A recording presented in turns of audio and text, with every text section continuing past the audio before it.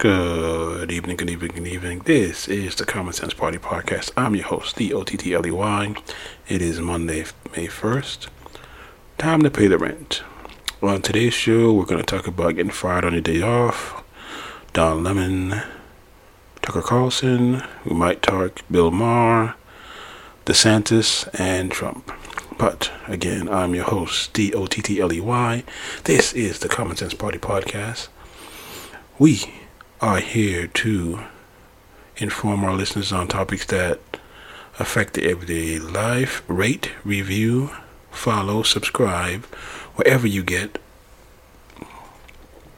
your podcasts. We are available on Spotify, Amazon Music, Samsung Podcasts, Pandora, Google Podcasts, and TuneIn. And yes, we're still working on Apple. First, I'd like to shout out all the people who downloaded the podcast from Brussels, Belgium, Ashford, Virginia, Wilford, Cordona, California, Council Bluffs, San Francisco, California. We got France, Snellville, Turton, Italy, United Republic of Congo, Tucson, Compton, and Los Angeles. Thank you so much for downloading and listening every week. Please tell a friend. We're trying to get our message out. If you want to support the podcast, the information is on the episode.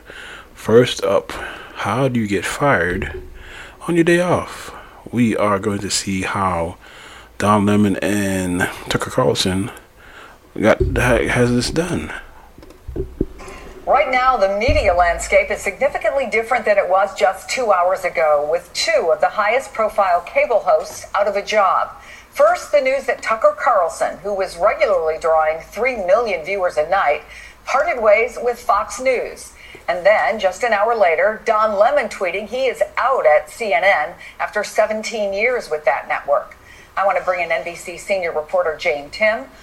Joyce Vance is a former U.S. attorney, professor at the University of Alabama Law School, and an MSNBC legal analyst. Eric Deggans is a TV critic for NPR. I'm glad to have all of you here. Jane, first get us up to speed on Tucker Carlson specifically. What do we know? So Tucker Carlson was, as you said, a ratings giant. His departure appears unexpected, at least last week on Friday. He said, "See you Monday," gave a major keynote address at a heritage party this weekend. It does not appear that it was planned, and Tucker Carlson's not out with a statement. Now, we have no reporting that indicates it's tied to the massive Dominion settlement from last week that we've been reporting on so closely, but the timing is, of course, curious, and whether or not it's related to the alleged defamation and that massive settlement, or perhaps something we might have learned about Tucker Carlson, or Fox News might have learned about Tucker Carlson, is what people are sort of curious about now. The timing is, as I said, curious. The idea that a lot of emails, communications, and internal sort of workings of his show and other shows at Fox came out in sort of the bathwater of this Dominion lawsuit. We also know that a fired producer, Abby Grossberg, alleged harassment and a toxic work environment in a lawsuit that came after the Dominion one, and there was an outside counsel that investigated those claims and told her lawyers that they were unfounded, but that investigation did conclude recently. So whether or not it's something to do with that or something we have, at this point, no idea about yet, remains to be seen. Would it be fair to say, Eric, that this is shocking? It isn't every day. Whatever happened, and that lawsuit and $787 million notwithstanding, also not to minimize it, but to get rid of your most popular host. Yes, it is shocking, and I think it's also proof that for people who are concerned about the misinformation and disinformation that appears on Fox News, perhaps the most effective way of combating it is to target the way the channel makes money off of these kinds of broadcasts. A big settlement figure, also a sense that there was another lawsuit waiting in the wings. There's also another voting machine company that is poised to sue Fox News. And if you think about other people, big stars who've been displaced from Fox News in recent years, Roger Ailes, the founder of the company, and Bill O'Reilly, who was then its biggest star, both got displaced following sexual harassment claims. And so, I'm looking at this lawsuit from the former booking producer Abby Grossberg, and I'm wondering if that was a factor as well. Well, Joyce, again, as of right now, there is no public connection between Tucker Carlson's departure and the defamation lawsuits Fox has faced and obviously just settled. So we don't know. Neither side has said that. But if you're working, for example, on the defamation suit for Smartmatic, a voting technology company, does his departure change your strategy at all? Does it change the legal part of this at all? Right, so that could possibly be a motivation behind Tucker Carlson's departure from Fox at this point in time. You know, the Dominion case is over. The pain of that settlement was already baked in. So why cause the company to lose value as it did after the announcement that Carlson would no longer be with them? And the Smartmatic lawsuit could be one answer to that.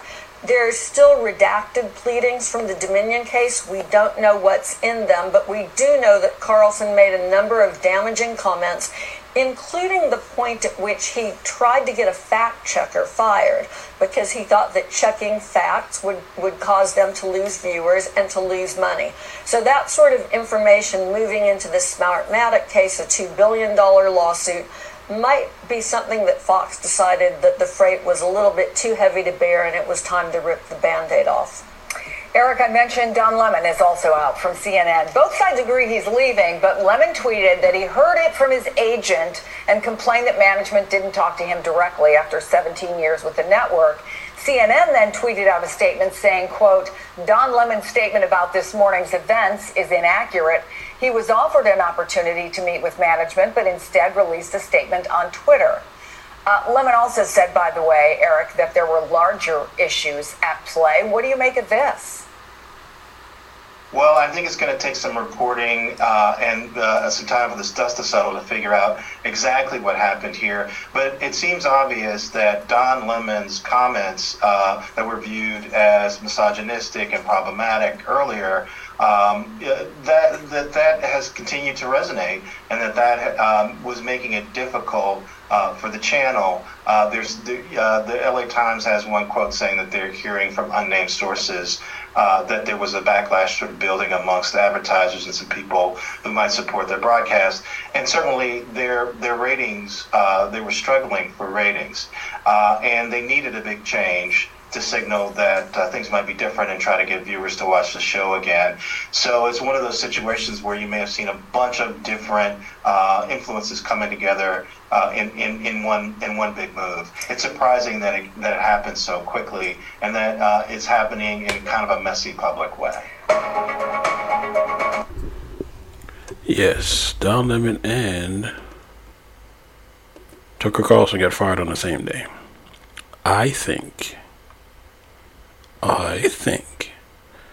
that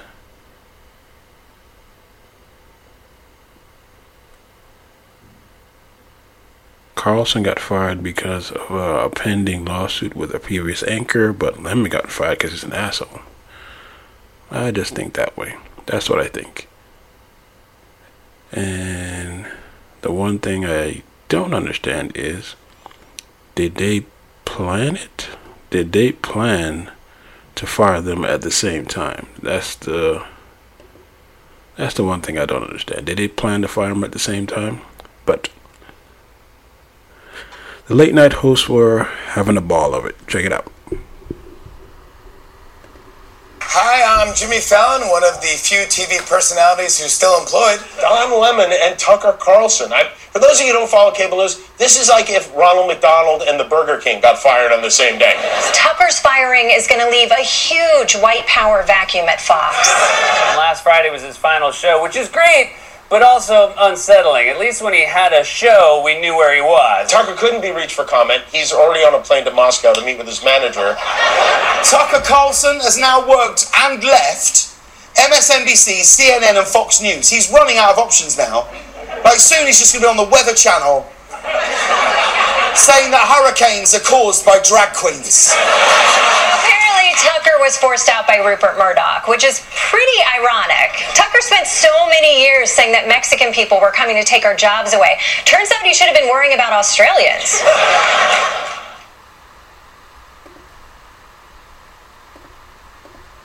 obviously giant news. Tucker Carlson fired, Don Lemon fired. I'd say at MSNBC somebody better watch themselves. But actually, the head of NBC News was fired just a couple of days ago. So apparently it comes in threes. Don Lemon and Tucker Carlson, very, very different situations. It looks like Tucker Carlson was trying to get fired. Don Lemon was definitely trying not to get fired. They both got fired anyway, and there's a giant difference between them. I'm going to explain that in 1 second. But remember, guys, we do a live show every day at 6 o'clock Eastern, 6 to 8 for the Young Turks. And Anna and I will have a lot more details on how they got fired, why they got fired during the live show. Make sure you're checking that out right here, either on YouTube.com/The Young Turks or on our website at tyt.com/live. Okay, so Don Lemon is getting scapegoated. That doesn't mean that Don Lemon's a great guy or a wonderful news anchor. It doesn't speak to any of his views, etc., etc. And I've had some issues with Don Lemon before, but he's really a symptom. He's not a driver of anything. And what's happening to him is basically, if you watch Succession, they're burying him on purpose. They leak the crap out of stuff to make him look bad. They need a scapegoat. Why do they need a scapegoat? Because their centrist BS turn, where they just do vanilla programming from the 1990s, isn't working at all. Their ratings are tanking everywhere. But this is when executives need to be able to point to someone and go, it's definitely not us, it's one of the anchors, it's unacceptable, it's definitely Don Lemon's fault, and they make it seem like it's all Don Lemon. Absurd. Absurd. That doesn't mean that Don Lemon was some amazing anchor. Don Lemon was hired for general vanilla stuff in the first place. But that's all on management, not on Lemon. Now, on Tucker, it's a complete opposite. He's patient zero at Fox News. He's the one that does the most lies, the most conspiracy theories, etc. And the one behind the scenes cost Fox News a ton of money in that Dominion lawsuit by saying, well, this is obvious BS, where the people we're showing on air are nuts and insane. But he does it anyway. And then he goes and doubles down with Donald Trump and does an interview where they spread more election lies, especially as the Smartmatic case is coming up. Don't forget, Dominion was not the end. Smartmatic is now going to sue them for $2.7 billion, more than Dominion even sued them. Some are speculating that Tucker Carlson getting fired was part of the Dominion settlement. That would be kind of amazing. I would be very surprised by that. But Tucker's been going more and more populist to try to goad Fox News into firing him. Why? Well, my speculation has been throughout, and Young Turks viewers know this from now years ago, is that I think Tucker Carlson was pushing Fox News to get fired so he could run as a populist candidate for president. Danger Dave, thank you for the super chat. I'll answer your question in a second. And I shout out members on the live ones too, and I shout out super chat questions. So real quick, 2024 is not over, guys. There's a lot of people that can still get in the race. This comes quickly enough for Tucker Carlson that he might even make a run here. And the whole idea behind this is Fox News wouldn't let me say the truth. Oh, that's catnip. That's populist catnip for the right wing. So him being the leading conspiracy theorist, the leading guy who's driving the crazies, the patient zero at Fox News, that puts him in perfect political position, unfortunately. Okay? So Danger Dave asked in Super Chat, is Sean Hannity next? Okay, no. Sean Hannity's a team player. He will do whatever corporate douchebaggery that Fox News wants. He's not like Tucker Carlson pushing populism. And if Murdoch says go support DeSantis, Hannity will be a team player and support DeSantis no matter how much he loved and supported Donald Trump before, whereas Tucker Carlson was uncontrollable. And that is one of the main reasons that I think he was let go now, okay? And so if Hannity gets fired next, then I'm wrong. It's all part of the Dominion and Smartmatic lawsuits, and they're getting rid of all the people who lied on air. So that'll be, you know how I give you guys predictions ahead of time to see if we're right or wrong? So you can see there that if Hannity gets fired, my theory about Tucker wasn't correct. They are actually trying to modulate and make sure they don't cost themselves more money because of the lawsuits. My theory is it is not that. It is that Tucker was pushing them by saying too many things that got them in too much legal trouble and cost them too much money. And Tucker was doing it on purpose so it can seem like the martyr. And by the way,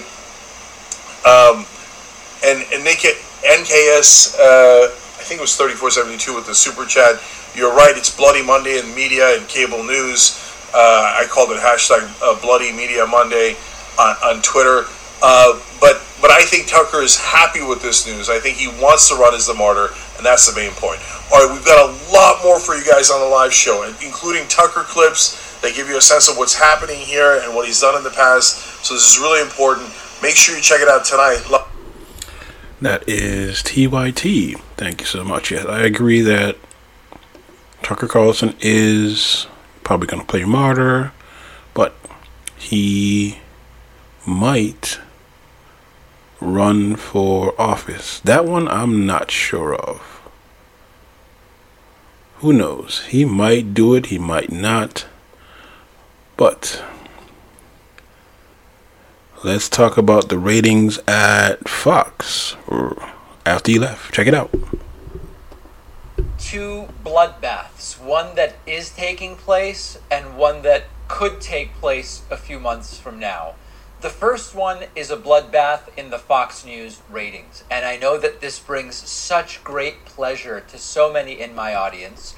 Some feel bad, but the most important thing is that this is a bloodbath that is taking place without any government overreach, without any suppression of anybody's speech or anything of the sort. It is a self-inflicted bloodbath for Fox News. Fox News has lost half of its audience since firing Tucker Carlson during that time slot. And there's a lot of different interesting layers to this, and many of you have been writing, is this the end of Fox News? Well, no, it's not the end of Fox News, but is this the end of Fox News as we knew it? Well, that's a different question, and we still have to wait and see the outcomes of multiple additional lawsuits that still remain in play, even though the Dominion lawsuit has been settled for $787.5 million. Salon article. It's a bloodbath. Fox News loses more than half of audience after axing Tucker Carlson. It's not just Tucker's slot, writes the article. Sean Hannity and Laura Ingraham's ratings are falling too. Hundreds of thousands of Fox News viewers have switched off the channel after the network fired top primetime host Tucker Carlson last Monday. Substitute host Brian Kilmeade garnered 1.3 million audience members during that 8 p.m. time slot, down 56% from the 3.05 million viewers who tuned in to watch Carlson last Wednesday, according to Nielsen ratings. The dip allowed MSNBC's Chris Hayes to overtake Fox in ratings, a popularity contest that Carlson used to dominate. The conservative host had an average audience of 3.03 million people for all of 2022. It was the second most popular program on cable after Fox's The Five. It is stunning to me that Fox's The Five is a popular show. It's almost completely unintelligible, but I guess it doesn't really matter when you're talking about Fox News. Okay, we'll get back to that. When approached for comment, Fox sent a statement saying for 21 years it's been the most watched cable network, and it has a team that's, quote, trusted more by viewers than any other news source. Media reporter Brian Stelter noted in a tweet that Fox's audience ratings plummeted from 2.65 million watching Carlson's final show to 2.59 Monday, 1.7 million Tuesday, 1.3 million Wednesday. What's fascinating about that is that the relatively high ratings on Monday, which was Tucker's first show gone, in other words, Brian Kilmeade's first show as the temporary host there was a lot of curiosity, sort of like a rubbernecking, how bad is it going to be? It turns out it's really bad. I mean, Kilmeade is not only meaningless to listen to, but also extraordinarily unentertaining and uncharismatic. And then a lot of people said, well, if this is the replacement, then I'm out. It sort of has gotten worse from there. So let's talk about this in a few different contexts. First of all, this isn't one of those, there's dirty tricks, there's free speech suppression, and people are being limited by the woke mob or whatever else the case may be. As we have now established ad nauseum, Tucker Carlson had good ratings, but was a huge legal risk for Fox. And remember, Fox is unique as a cable news network in that it garners the vast majority of its revenues from fees that any of us who have cable pay. Even though I don't watch Fox, I have cable, so I can watch the sports and things like that.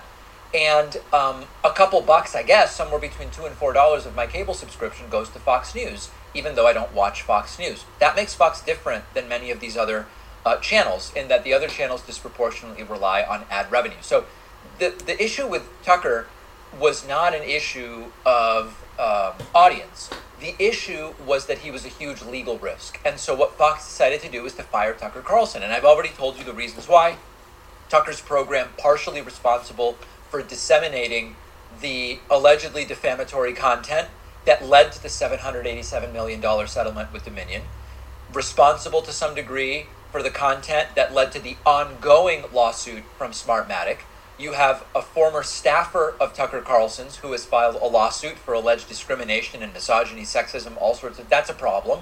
And then you potentially have another forthcoming lawsuit from Ray Epps, who says that Tucker has made his life miserable by playing up a conspiracy theory in which Ray Epps is some kind of FBI agent or actor instigating the January 6th riots. So Fox said this is a huge legal headache. Maybe one of the ways we can mitigate the damages we're going to end up having to pay is by saying we've taken care of what was one of the problems that caused these issues for us in the first place. Fine, Fox News did that. No one coerced them into doing that. The viewers are mad, and they don't like Brian Kilmeade, and everybody is getting to make their own decisions. Nobody's being coerced here. Now, what's the counterpoint to all of this? While it's nice to see Fox suffering, not because we want to see people go hungry or whatever, it's nice to see Fox suffering because they put out such terrible propaganda that is actively damaging and corrosive to American democracy and thinking. That it's good that bad content suffer. It's alarming to see that a bunch of Fox's audience is not going to say, hey, you know what? I'm going to get my news from the AP and Reuters, and for commentary, listen to, I don't know, something much more moderate, some editorial page or whatever the case may be. A lot of the folks furiously tuning out of Fox News may well end up on even more extreme, unhinged media outlets like Newsmax or OAN or who the hell knows what. And the United States has a major problem with people have gotten hooked on this sort of thing. As we've talked before, Fox News, in some senses, over the last 2 years since the 2020 election, became a victim of the monster it created.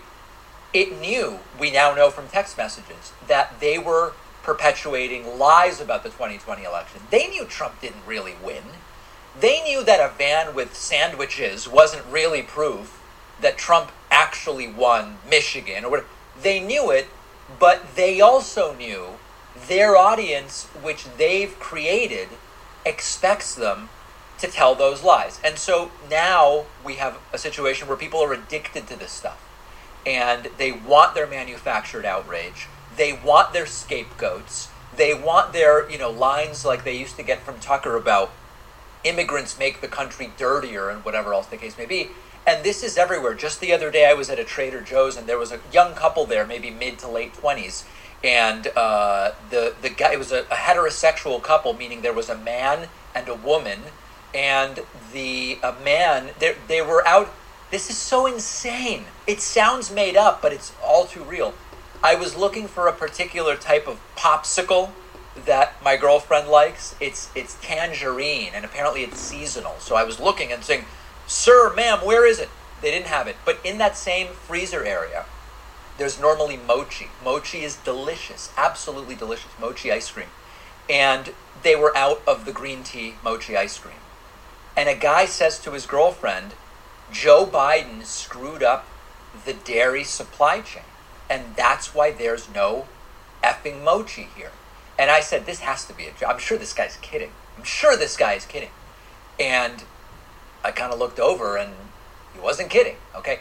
This is just a little meaningless anecdote about the type of completely unhinged scapegoating and outrage that the Fox News audience wants. So a real problem for Fox News.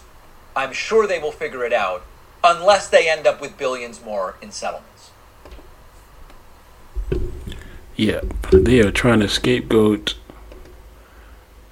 normal people. Well, not normal people. They're trying to scapegoat President Biden into everything that is not his fault. I don't understand, but hey, it is what it is. Here is some more about Tucker Carlson. To Fox Nation, which I don't think that many people watch anyway. We're gonna because I'm like a representative of the American media now. Speaking to an exile in Romania and welcoming him back into the Brotherhood of Journalists. Yeah, it would help us out if he wore a sweater though, because we asked him not to wear a suit. Like, he was panicking about it, so you don't have to. Tucker's gonna be looking casual. That's just how our show looks. Is that okay?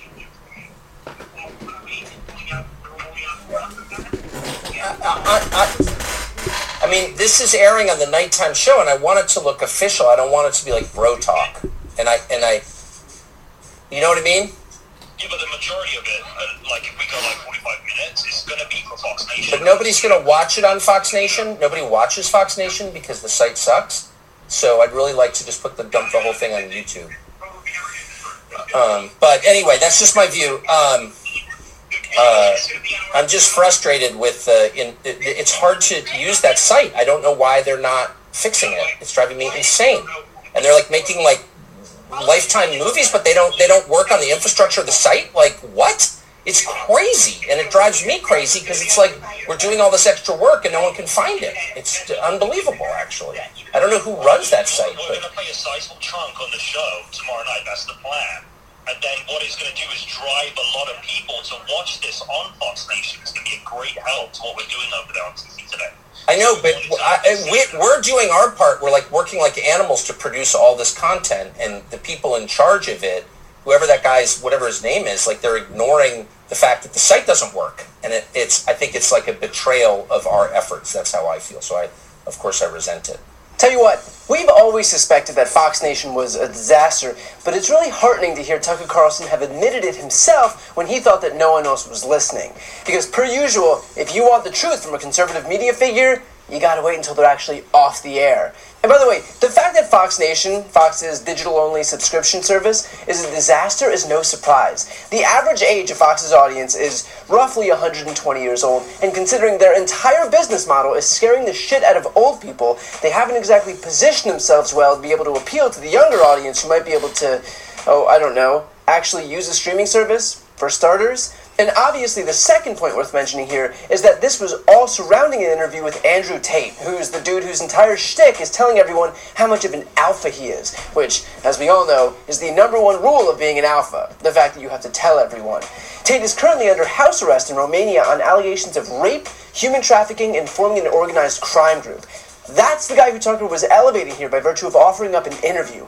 I mean, my God, at this point, it's like sexual assault is a prerequisite to have any profile on the right these days. And so when Tucker and the person on the phone, who I presume is some representative of Andrew Tate, are clashing over wardrobe, just remember that Tucker is doing his level best here to push for more formal attire because his goal here is to legitimize someone like Andrew Tate, who, again, is being investigated for rape and human trafficking. Because, wouldn't want to do anything that could hurt that guy's legitimacy. God forbid the accused rapist isn't set up for success by Tucker and Fox. Now, this footage was released by Media Matters, but it would stand to reason that the actual recording happened on set and was kept within Fox's grasp.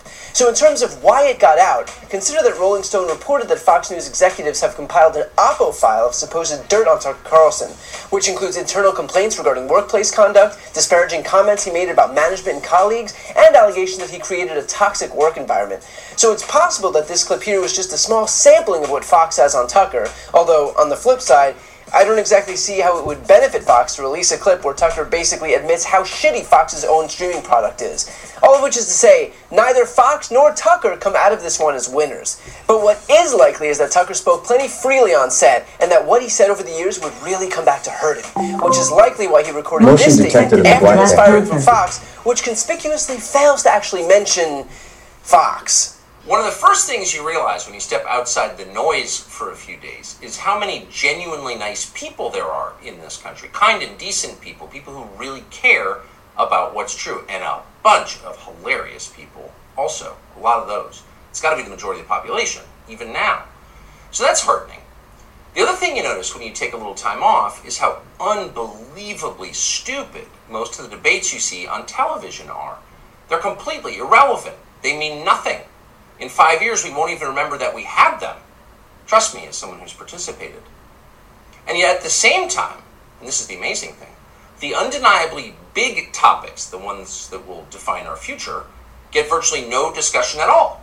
War, civil liberties, emerging science, demographic change, corporate power, natural resources. When was the last time you heard a legitimate debate about any of those issues? It's been a long time. Debates like that are not permitted in American media. Both political parties and their donors have reached consensus on what benefits them, and they actively collude to shut down any conversation about it. Suddenly, the United States looks very much like a one-party state. That's a depressing realization, but it's not permanent. Our current orthodoxies won't last. They're brain dead. Nobody actually believes them. Hardly anyone's life is improved by them. This moment is too inherently ridiculous to continue, and so it won't. The people in charge know this. That's why they're hysterical and aggressive. They're afraid. They've given up persuasion. They're resorting to force. But it won't work. When honest people say what's true, calmly and without embarrassment, they become powerful. At the same time, the liars who've been trying to silence them shrink, and they become weaker. That's the iron law of the universe. True things prevail. Where can you still find Americans saying true things? There aren't many places left, but there are some, and that's enough. As long as you can hear the words, there is hope. See you soon. Weird how free speech Tucker Carlson gets unceremoniously fired by Fox, and yet he fails to utter even a single word about that network in his own response to being fired. It's almost like he's afraid of what they've got on him. And it's almost like that all of his chest beating over the years was nothing but an act from a guy who's not so much concerned about free speech as he is protecting his own ass. So what's clear here is that we've probably not seen the end of what will likely be a protracted and bruising battle between Tucker Carlson and Fox News. All the while, Fox continues to shed viewers, having lost more than 1 million eyeballs alone in just the past week during Tucker's primetime slot, and for Tucker's part, he'll likely never even come close to being able to reach the sheer number of people that he reached before.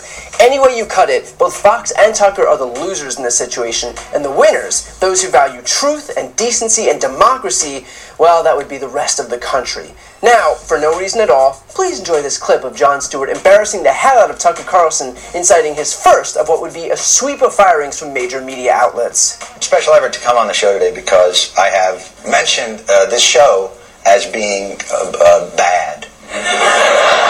It's not so much that it's bad as it's hurting America. So I wanted to come here today and say, wait, here's just what I wanted to tell you guys. Yeah. Stop. Stop hurting America. I watch your show every day, and it kills me. I can tell you love it. It's so painful to watch. Your partisan, what do you call it, hacks. Wait, John, you have a responsibility to the public discourse. And you fail miserably. I think you're a good comedian. I think your lectures are boring. You're on CNN. The show that leads into me is puppets making crank phone calls. What is wrong with you? It's someone who watches your show and cannot take it anymore. I just can't. Fail miserably. I think. You need to go to one. Now, this is theater. I mean, it's obvious. How old are you? 35. And you wear a bow tie. Yeah, I do. I do think you're more fun on your show. That's my opinion. Okay, Jon Stewart goes one-on-one with his fans. You're as big a dick on your show as you are on any show. Yeah. Yes, he was on all three networks. Fox, CNN, ABC, NBC. Wow. He has made the rounds. It is awesome. Why? And he was paid a lot of money. let's hear what Bo from the Fifth has to say about it. Howdy there, Internet people. It's Bo again. So today we're going to talk about Tucker Carlson and what we can learn from it.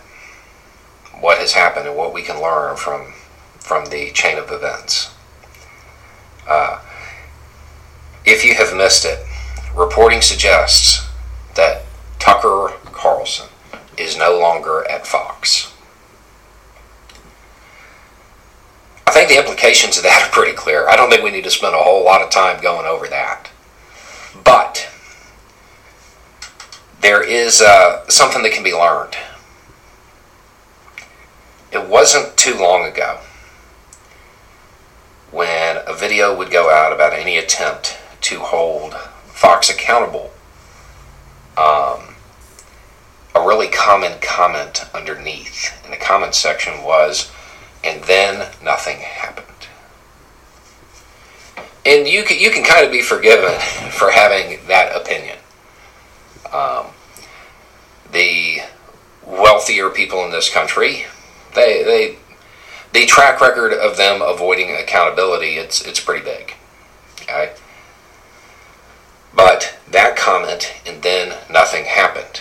And then as time went on, once suits got filed and stuff like that, it became Fox is going to win. And then it became Fox doesn't care. And then it became Fox has unlimited amount of money. And then even when it got to the point of them settling for $787 million, even factoring in any potential tax break, they're out $500 million. The common comment was it doesn't matter. That there wouldn't be changes. Okay. I feel like there have been, because I would like to point out that Dan is also out over there. I don't know that one is related, though. But there are definitely changes happening at Fox. Do we know that they're linked to the suits? No, we don't.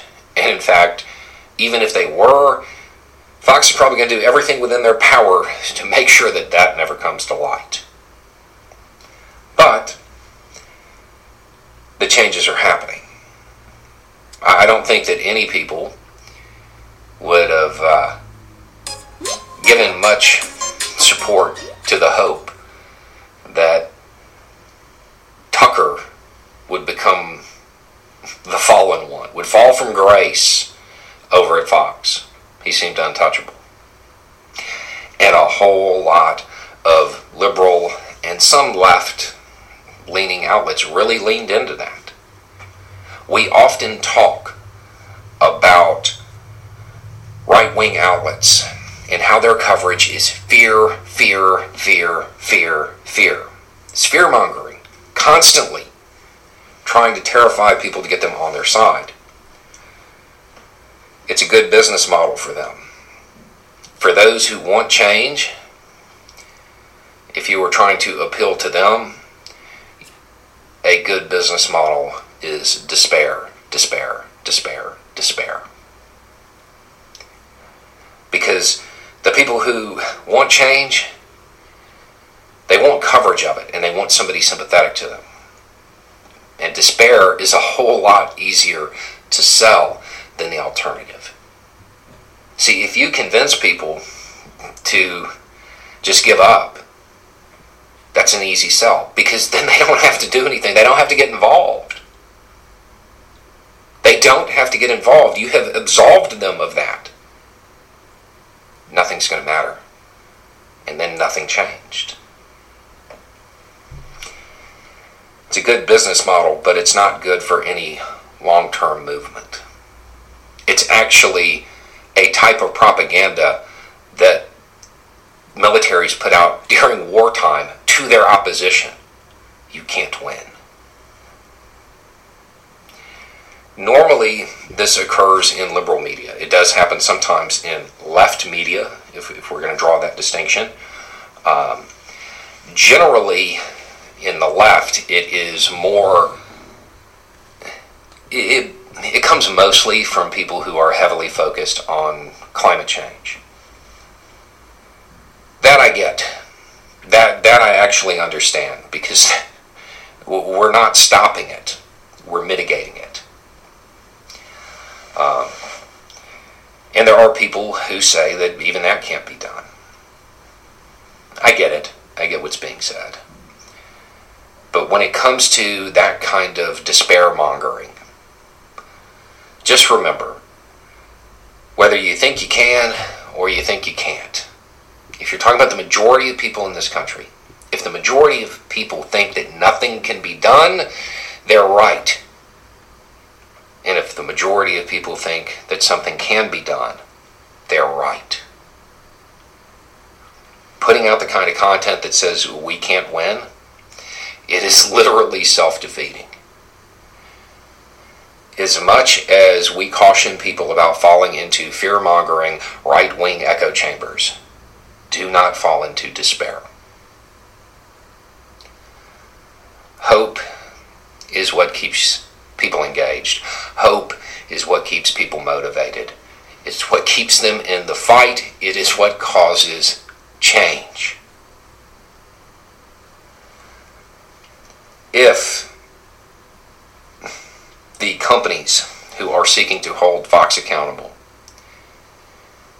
if they had listened to the commentators and pundits who as recently as yesterday were saying there's no way they could win, even after they got a $787 million settlement, they might never have filed.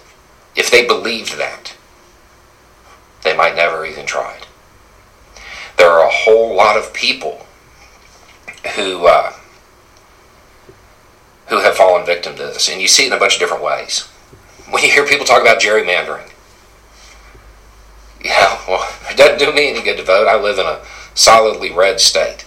In some cases, that may actually be true, but in most cases, gerrymandered districts, it's only a couple of points. You just have to create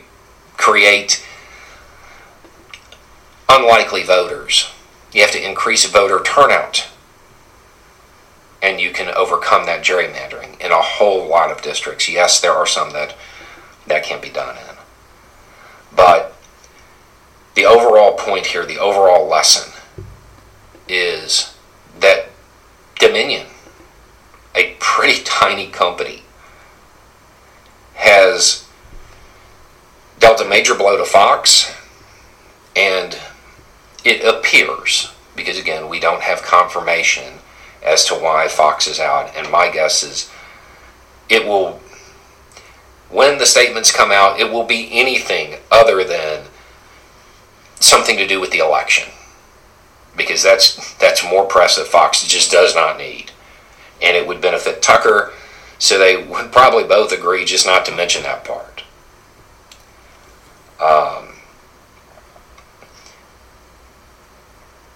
There are changes at Fox, and this is a big one. It's a big one. Now again, what kind of changes? We don't know yet. I mean, they could replace Fox, or Fox could replace Tucker with somebody even worse, as far as rhetoric. Maybe. Don't know. We'll have to wait and see. But change is coming. It's the one thing you can't stop. And if you are somebody who wants that change, don't lose hope that it can happen, because it can. Anyway, it's just a thought. Y'all have a good day. Yep. We all gotta believe in change. We all gotta do it, even though these old Republicans are doing their best to take it away from us. As long as we band together, stick together, we'll be okay. Alright, moving on. In North Carolina, they're trying to take away voting rights. Check it out. Major rulings out of the North Carolina Supreme Court today, all dealing with voting rights. Two of them reserved decisions made just months ago when the court had a different political composition. One ruling means 56,000 felons just lost the right to vote until all aspects of their sentences are complete. A second ruling means you will need an acceptable photo ID the next time that you vote. And the Republican majority now says that the courts can't overturn voting maps for being drawn to favor one party or another. WRAL's Capitol Bureau Chief Laura Leslie explains exactly how that decision will impact you and your representation in Washington. The ruling comes as state lawmakers are preparing to draw the next round of voting maps. It means that state lawmakers basically have a blank check when it comes to drawing districts for their own political gain. In two rulings last year, the state Supreme Court ruled that the practice of drawing voting districts to elect one party or the other violated the state constitution because it allowed lawmakers to prevent voters from voting them out. The court at the time was controlled by Democrats, 4-3. But last fall, Republicans picked up 2 seats and won control of the high court, 5-2. The new Republican court took the unusual step of agreeing to reconsider the earlier rulings and now overturned them completely, saying the former court was wrong. Chief Justice Paul Newby wrote in a majority opinion that the courts have no power under the Constitution to interfere with partisan gerrymandering. Today, we begin to correct course, he wrote, returning the judiciary to its designated lane. Democratic Justice Anita Earls, writing in dissent, said letting lawmakers predetermine the outcome of elections undermines the whole idea of democracy. In a single blow, she wrote, the majority strips millions of voters of this state of their fundamental constitutional rights. Realistically, this gives them freedom to be able to push the envelope as far as they can. Catawba College political scientist Michael Bitzer said the U.S. Supreme Court has also refused to block gerrymandering, so there's essentially no check or balance on it now, especially at the congressional level. He says lawmakers will soon draw new maps, likely to unseat several Democrats, giving the GOP a larger majority in Congress. We are going to see a swing from the 7-7 current delegation to a supermajority Republican delegation, as well as likely see supermajority numbers for both the state House and the state Senate. You might remember that this case went all the way to the U.S. Supreme Court last December. They haven't ruled on it yet, and Bitzer doesn't think they will since today's state Supreme Court ruling resolved that issue. Laura Leslie, WRAL News, Raleigh. As I always say, people in power will not give up power willingly. They will not. So, in North Carolina, they're going to gerrymander and take seats. So I implore everyone in North Carolina, whoever listens to this, please go out and vote. Even if they fuck up the map, go vote. Republicans, this is not fair. But, again, people in power won't give up power willingly. Hopefully, the young Republicans or the young college students will understand. All right. Talking about voting, check out this story in Michigan. A little election with big stakes happening tomorrow in Adams Township, Michigan. That's a conservative town where former President Trump won by over 80% in 2020. Tomorrow's vote is a recall election for the township's clerk, but it's also a test of the strength of Trump's election lies. NBC's Gary Grumbach traveled to the town and has more. In a town without traffic lights, with flags of all stripes, is where we met up with 4 women, best friends, who are fed up. I just don't think anybody trusts our township anymore. If people don't speak up and stop it, I don't know. Janice, Gail, Beverly, and Bonnie say election denialism has divided their community. This is the kind of government that happened in Nazi Germany. I don't understand why we're worried about the 2020 election. Trump won here. Can anybody realize that? We're not going to listen. If there was crime,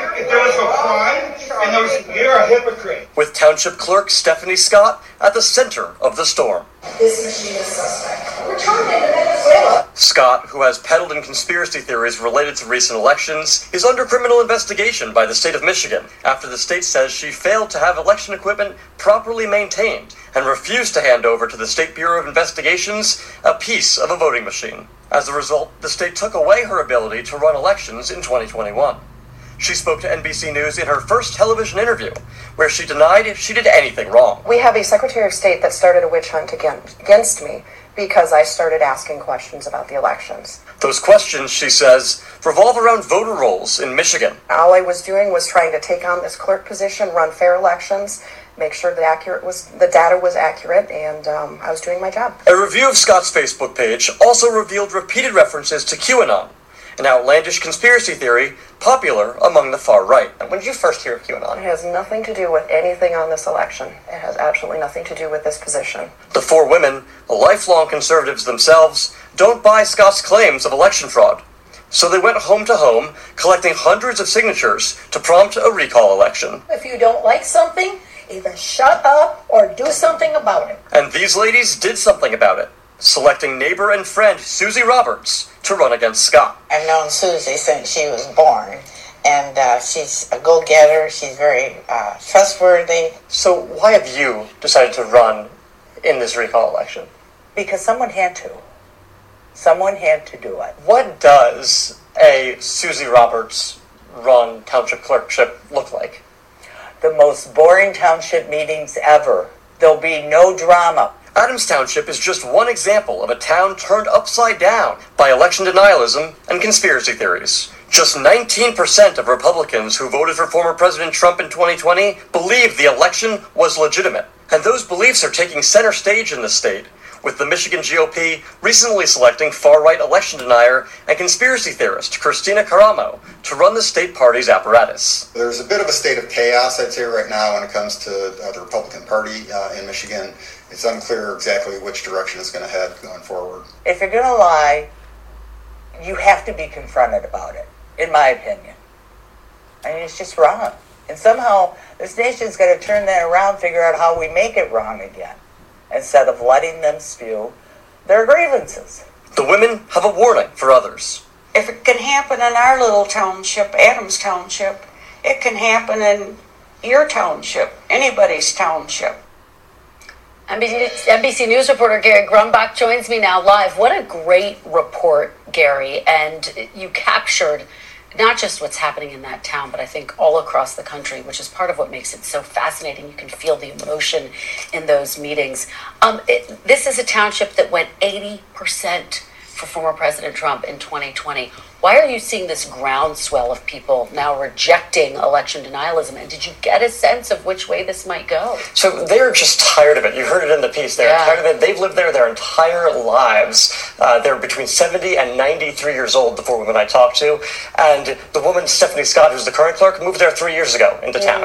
And so she's sort of an outsider. These folks don't trust her. They want to be back to the way it was. In terms of how we think it may go tomorrow, this is a very small town. It was the talk of the town. We walked into the breakfast place. Everyone was talking about the election happening tomorrow. And their turnout was sky high in 2020. We do expect turnout to be very high again. They got more than 300 recall petition signatures on their recall petition. Wow. And again, you can just feel how fired up everyone is in that town. In terms of the implications more broadly, if Stephanie Scott is actually charged, she would be the second elected clerk nationally to face some type of criminal investigation for being a part of this election denialism. What would the broader implications be, do you think? Well, I think it shows that if the Secretary of State sends you 4 or 5 letters saying, hey, please do this, you really need to do this if you're the township clerk in charge of maintaining the election material. It also says you probably can't tamper with the election material if the Secretary of State says you can't do that. And so I think there's a lot about just following the law, following the rules, just like the women said there. What happens here in Adams Township, Michigan, could happen anywhere. And just very quickly, it was a little contentious, this interview you did. It was. See, Stephanie Lambert is the name of the lawyer for Stephanie Scott. She is somebody who has gotten really into Michigan politics and election denialism post-2020. Even before 2020, she was just a regular defense attorney in Detroit. Now she's really turned into somebody who has really turned into these election conspiracies and somebody who has a lawyer herself because she's involved in a number of lawsuits related to the 2020 election. All right. Well, such great stuff, such great reporting. Thank you for bringing it to us. We really appreciate it, Gare. Down the rabbit hole. Now, she's not doing her job and she might get arrested, but hey, you can do whatever you want as long as you can handle the consequences. And the Republicans are blocking gun control. Yes, they are doing everything in their power not to help the American people. You wonder why? Check it out. Topic that could be the top national story on most nights by many metrics. America's gun epidemic and the ongoing threat and reality of a highly armed nation with easy access to some of the most dangerous guns in the world and a gun-related death toll that exceeds every other country per capita in the world. That can look like this.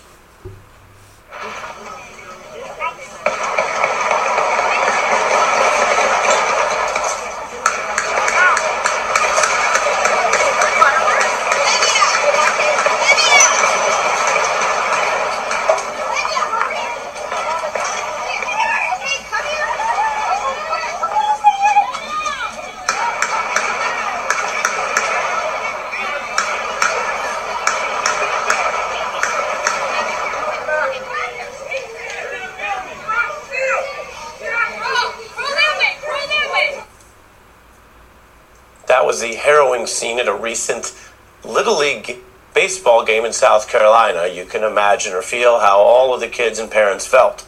And that is the kind of story that may not even make what we call national news, that you may not have heard about. It occurred because teenagers were firing in a nearby parking lot. And we live in a country where gunfire is routine, where deadly shootings are quite normal, and even mass shootings actually occur daily on average in America. Take these first 4 months of 2023 that we just concluded. There have been 121 days in that time period through the end of April. And in that time, there have been more than 121 mass shootings, a total of 184. Mass shootings defined as 4 or more people shot in one single incident. Meanwhile, down in Texas, a state with extremely lax gun laws, there was this scare at a basketball game.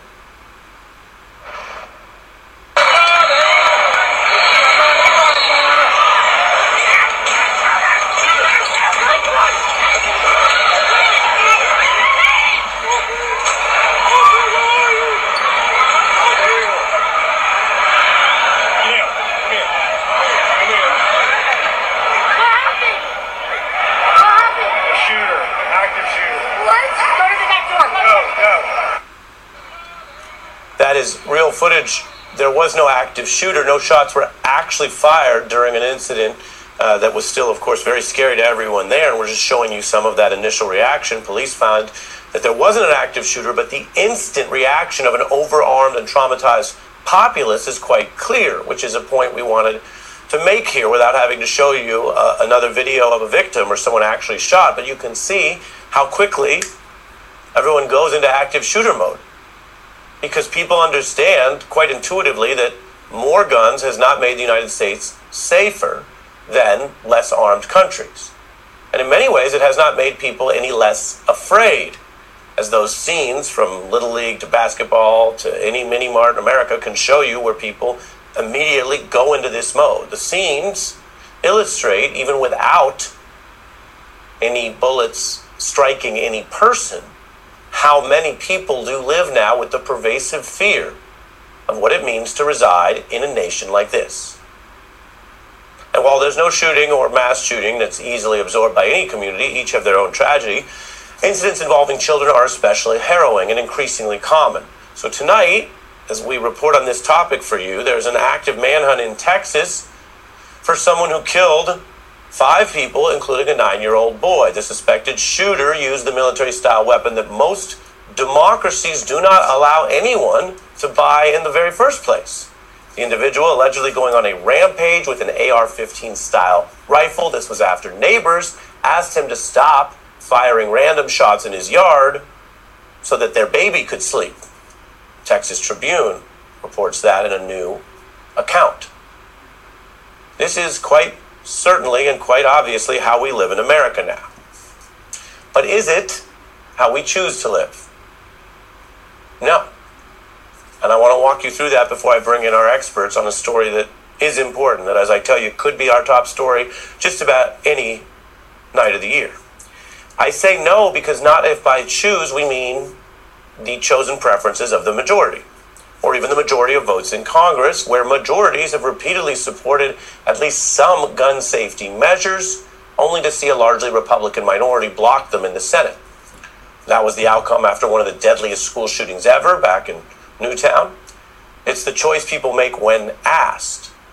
People choose stronger safety laws. 9 out of 10 people now want stronger universal background checks. 8 out of 10 want to raise the age for buying a gun to 21. A supermajority backs extending the waiting period to at least a month. That's something that reduces the risk that people go out and buy new guns for anger or vengeance, which is not usually correlated with lawful conduct.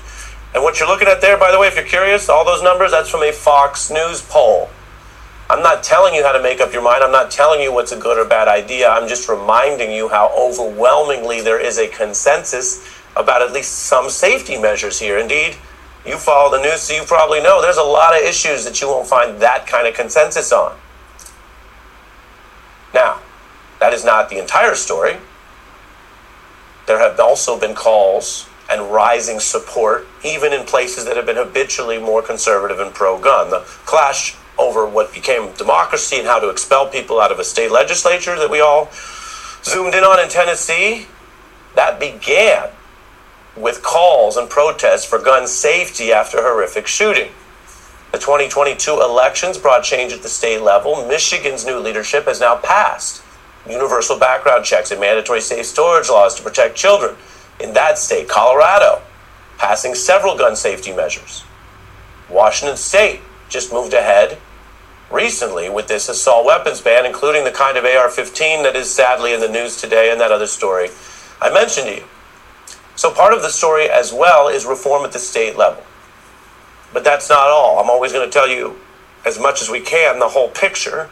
There's also polarization because other conservative states like Florida are going further this year and loosening gun laws to allow more concealed weapons. We are living in a uniquely American problem of our own policies here with these, as I showed you, more mass shootings than there are days of the year.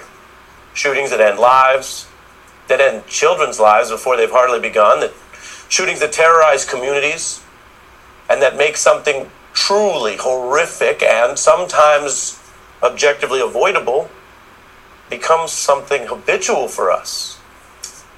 Something that you might say, oh, the news anchor's talking about the shootings. I know about that. I've accepted that. That's part of life. Or maybe I don't think that'll ever change. Almost like you want to turn it off. And you can turn off the discussion about it. But we're a long ways from turning off the underlying problem. This is America. This is how we live now. The data and the facts from so many other democracies, Canada to England, and a lot in between, show this is not how we have to live. Few other nations have chosen this set of trade-offs when it comes to life and death and the safety of our children. And the last thing I'll say before I bring in our experts on what I hope you stay with me for is an important discussion tonight, a little reminder that objectively, numerically, most Americans no longer choose to live this way. If you ask them in a poll, as we showed you, or if we had a national legislature that actually wrote the majority's choices into law.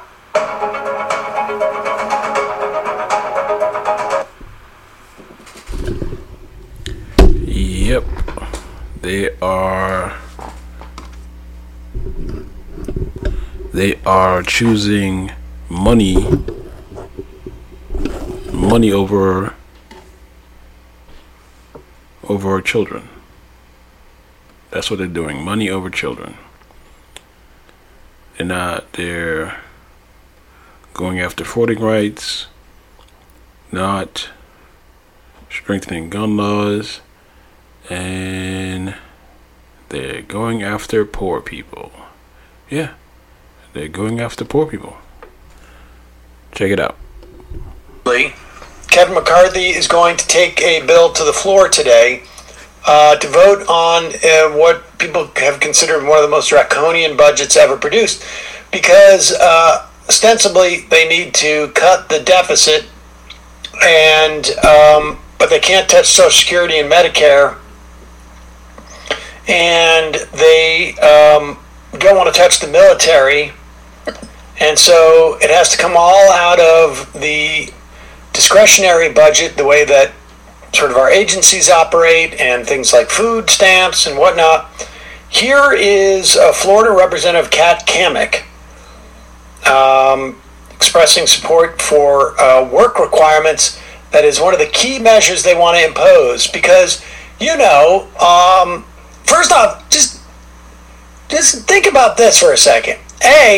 Part of the reason why you might need food stamps or support from the government is because you can't find a job. But even if it's, there is a small population out there of people who I just don't want to work. I just am loving getting this, a couple $100 a month in food stamps, and I'm living large and don't want to work. What kind of country is it that where you're working and you still need food stamps? It just reminds me of the time we had, I think back in the old office, 10 years ago probably now, we had a guest, I think he was from Sweden, who was a fan of the show and wanted to visit the studio, and he came in, and we said, we're just doing this, we're going to do this piece on the working poor, and he's like, I don't know what that is. We don't have that in our country. And it was like talking to someone from the future who was like it was like a floating orb, essentially. But here is Kat Cammack, a Republican from Florida, very excited at the process of disciplining all those people who are living large on food stamps. You'll find out when I get on the House floor. So it's a non-answer. But to the work requirements, we have 40 million Americans who are able-bodied with no dependents that are of working age that aren't working. Mm-hmm. So if you are going to be accepting benefits like SNAP and others, or Medicaid, I think it's important that you are actively seeking a job, that you are in the workforce. And so this is something that people across the country have asked for, and we've delivered. And like I said, there's bosses. Yeah. Yeah. Who's asking for that? And what is it? Is work requirements also mean seeking a job? Because that seems to be they sort of fudge around a little bit around this. Well, that's it, right? It's like you need to, go show up to a hall monitor saying, I sent in this many resumes. I promise I'm trying to serve one of my local capitalists, and I just can't get a job. Look, the bottom line is this is what they try and do is put up as many roadblocks, and particularly coming from Florida, they know this well.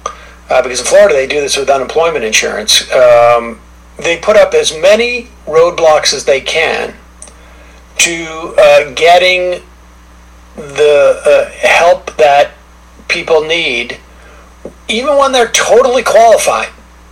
But the way that they will try and diminish the amount of money spent on this is by putting up so many roadblocks that people just give up, essentially, because it's too difficult to pursue.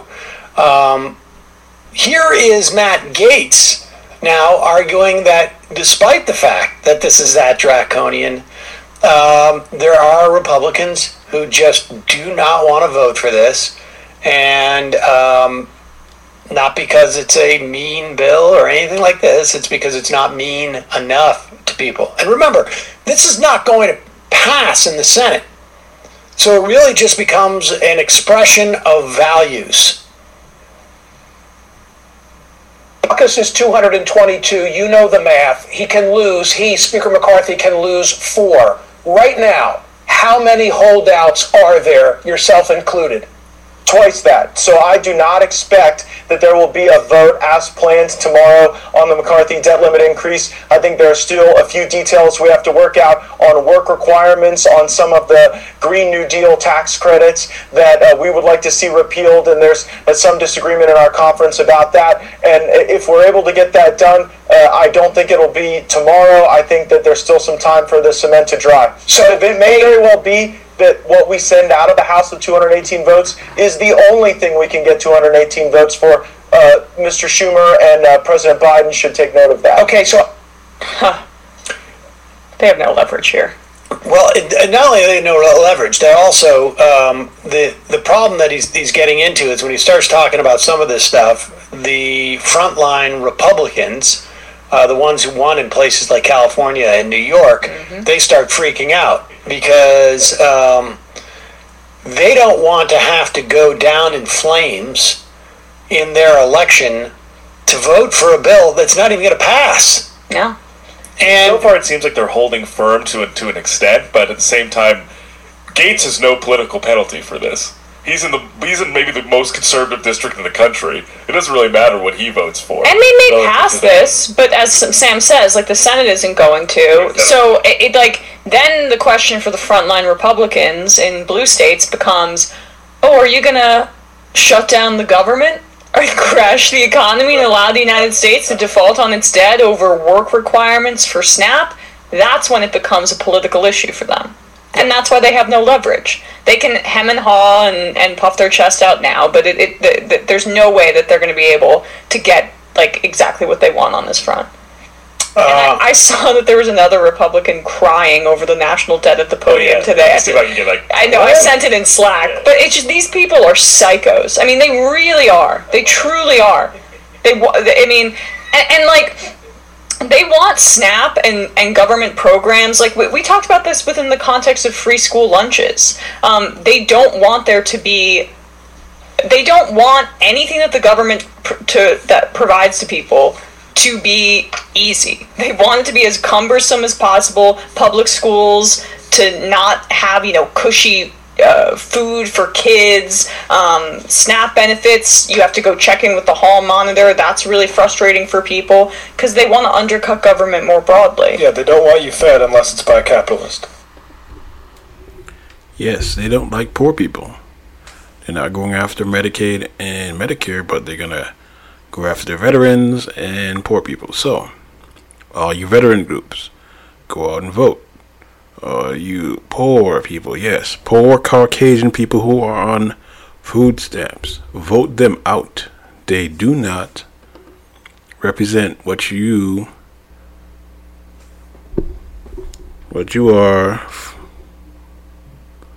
need. Pause. You're going to keep people in power who don't have your best interests at heart. I don't understand that. I really don't. And then you have Tommy Tuberville. Tommy Tuberville is holding up promotions in the Army to be petty. Alright, check this out. Well, howdy there, Internet people. It's Bo again. So today we are going to talk about Senator Tuberville and promotions in the military being delayed and readiness and what this little misadventure can tell us about things that are likely to come up in 2024 and the Republican Party as a whole. Okay, so if you have no idea what's going on, Senator Tuberville is holding up the confirmation of promotions. Holding up promotions for high-ranking people in the military. Higher-end promotions require the Senate. All right? And he is holding up 184 of them, I think, at the moment. And he has indicated that he will continue to hold them up until the Department of Defense does what the American people don't want them to do, and they do what he says. So, what he wants is for the military to not give leave for family planning. Right now, if you are sent to a red state and you have to leave that state to go obtain family planning, DOD is going to help you out. He wants that to stop. And he is holding up these promotions of people that have absolutely nothing to do with that policy to try to get it. The thing is, even Republicans are uncomfortable with it. Susan Collins said that, normally if you're going to hold up confirmations, it's for political appointees, not for apolitical professionals. Susan Collins is absolutely right. Not a sentence I ever thought I'd say, to be honest.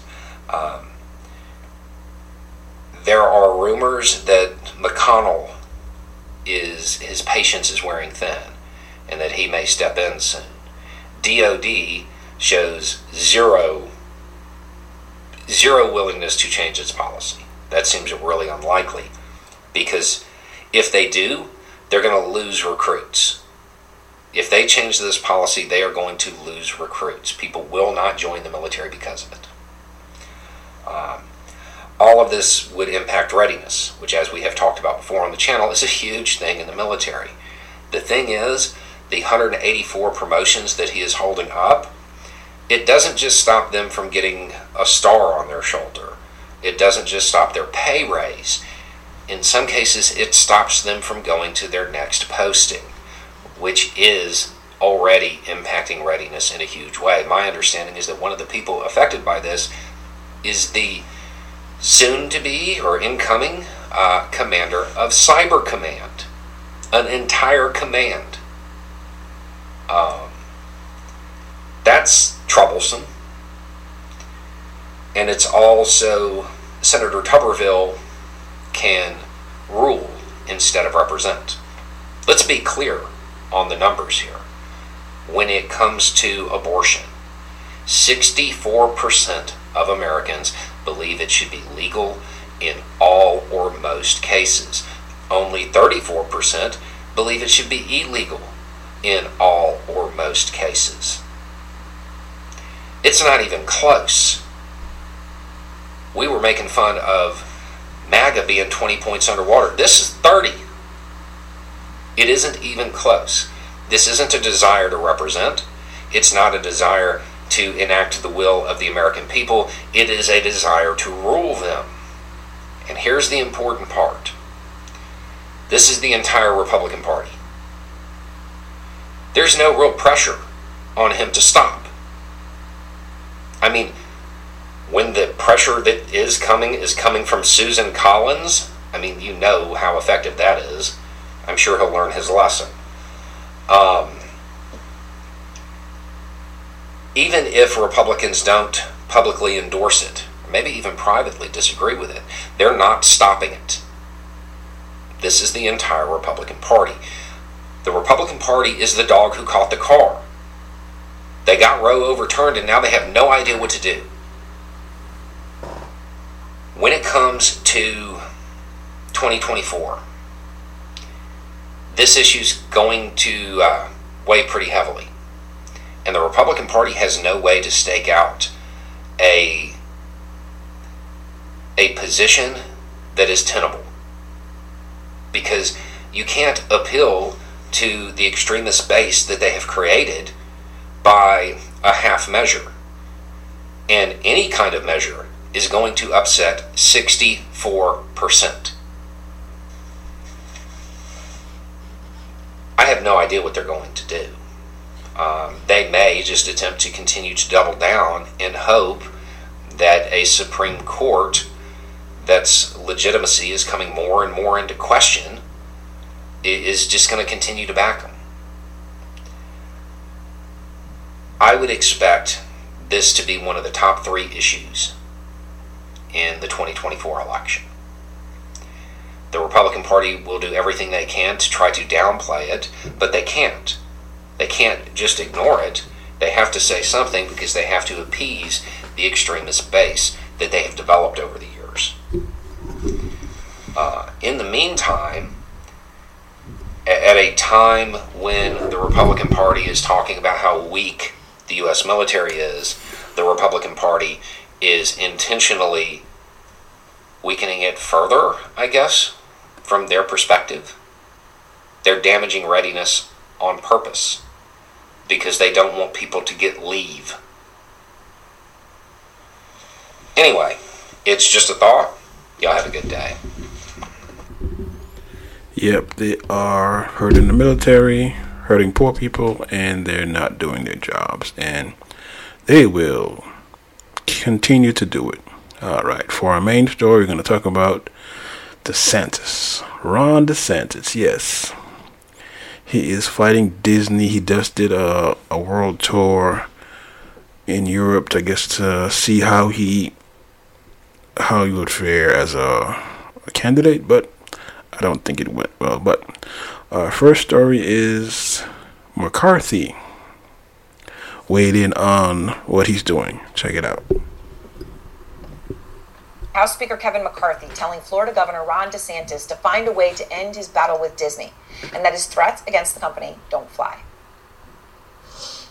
I don't think the idea of building a prison next to a place that you bring your family is the best idea. I think it would be much better if you sat down and solved the problem. Well, McCarthy's comments coming just one day after Disney sued DeSantis, accusing him of a clear pattern of retaliation after the company spoke out against Florida's ban on teaching young kids about sexual orientation and gender identity, and that DeSantis' actions are violating Disney's right to free speech. Out front now, Scott Jennings, who was the former special assistant to President George W. Bush, our legal analyst Joey Jackson, and of course, our numbers expert extraordinaire. You want me to say what it says? Our numbers whiz. There we go. Harry Enton. All right, Scott, so you just heard Speaker McCarthy. This is a man who doesn't come out and say that without having decided he was going to say that. You know, it just didn't come off in a flip, not thought out way. So do you think DeSantis has gone too far here? Well, I think, McCarthy also said he had advice for Disney, which is maybe don't be so political, but so he had advice for both sides. I think part of the DeSantis brand is I'm going to fight wokeism in our culture, wherever it is, especially in these corporations, and I will not be distracted. I think what he's selling is, Trump will occasionally complain about these things, but he gets distracted, and tomorrow he'll forget about it because he's distracted. I'm a dog with a bone, and I will never let it go. I will start fights, and I will finish them, and I think that's what he's communicating here is, I don't care who criticizes me. I will not let this go because it is the core of who I am. Now, good political strategy or not, I don't know yet, but that's the brand he's advertising. So, Joey, Governor DeSantis is overseas right now. So he was in Jerusalem when he commented about the Disney lawsuit, right? His time zones were off, and so he commented today. And here's some of what he said. They're upset because they're actually having to live by the same rules as everybody else. They don't want to have to pay the same taxes as everybody else. I don't think the suit has merit. I think it's political. He's got this confidence because he's got that Harvard law degree. But, practicing lawyers may have a different opinion. So does the lawsuit have merit? I think Harvard law graduates will tell you that it does. I will tell you that people who have not graduated from Harvard will tell you also it has a lot of merit. And why do I say that? Because this is clearly an attack upon speech. Why do we know that? If you look at the lawsuit itself, it uses his words against him. Go woke, go broke. It speaks about how he convened a special session. In that special session, he was very clear with respect to what he was doing, punishing Disney for their views, for them not being apolitical, and so it crosses the line.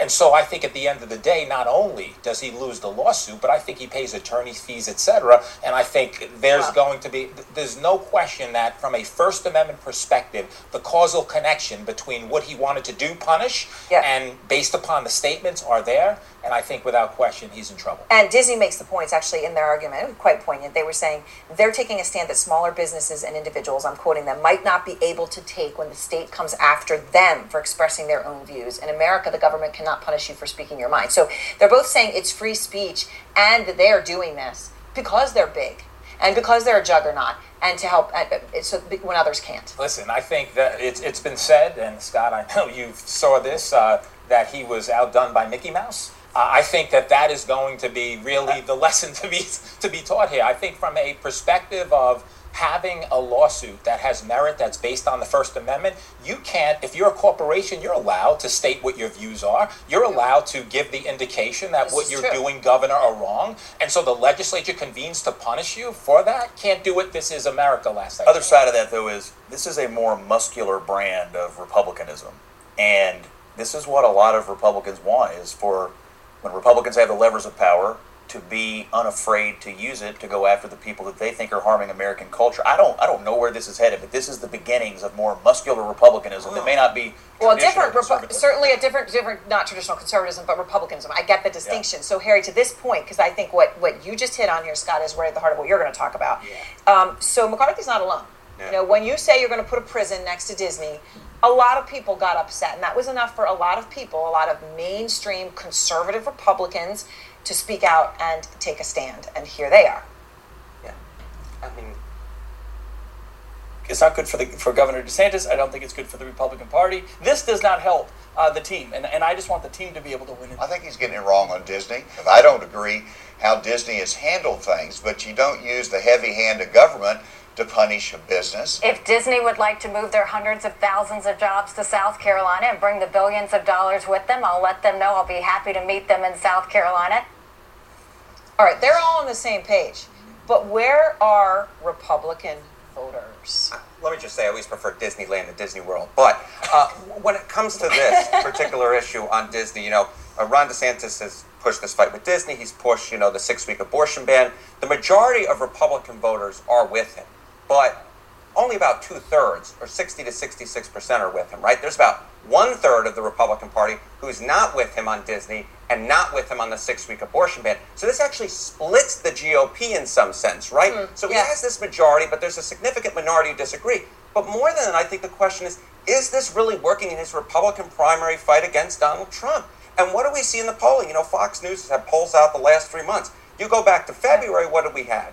We had Trump ahead, but he was only ahead by about 15 points. Now you look that lead, 30 points in March and 32 points in April. So these fights that he's are pushing, maybe they are popular with the majority of Republican voters, but in terms of the actual bread that's rising, it's not actually rising in the way he wants it. Joey, what's the timing on a case that's at this stage? So it'll take a while, but let me just say this. There's what's called injunctive relief. What does that mean in English? It means that he's looking for the courts to say that, Governor, you're wrong. The legislation was passed as a result of retaliation. We want things to go back to the status quo. I think that you'll see that'll happen pretty expeditiously. And I think also they're advising that his political and perhaps his legal people to get out of this from a settlement perspective. But oftentimes, Erin, it takes months and months and months, sometimes years, right, for a lawsuit to see its way through. I think this will be more rapid than that. And what I wonder, right, not my lane, yours and yours, but the reality is from a political perspective, I think he's going to take a loss after loss after loss. Yeah, because it's staying there. It's not like it goes away. It's not like you can just quietly stop talking about it. Yeah, by the way, as you say, he doesn't want to. He's got I don't think taking up for Disney if I'm Haley or Asa. I don't see it. All right, so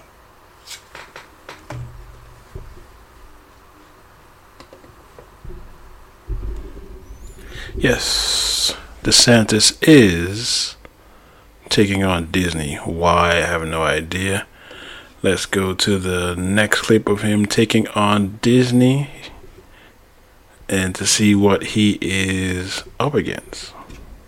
Take us through your charts this morning. Sure. Well, I think Steve Kornacki would be jealous of my charts, although I can't draw them. They're a lot bigger than his anyway. Steve versus Steve. Let's start with how important Disney is. You guys talked a little bit about it at the top of the show. Let me put some numbers behind that for you.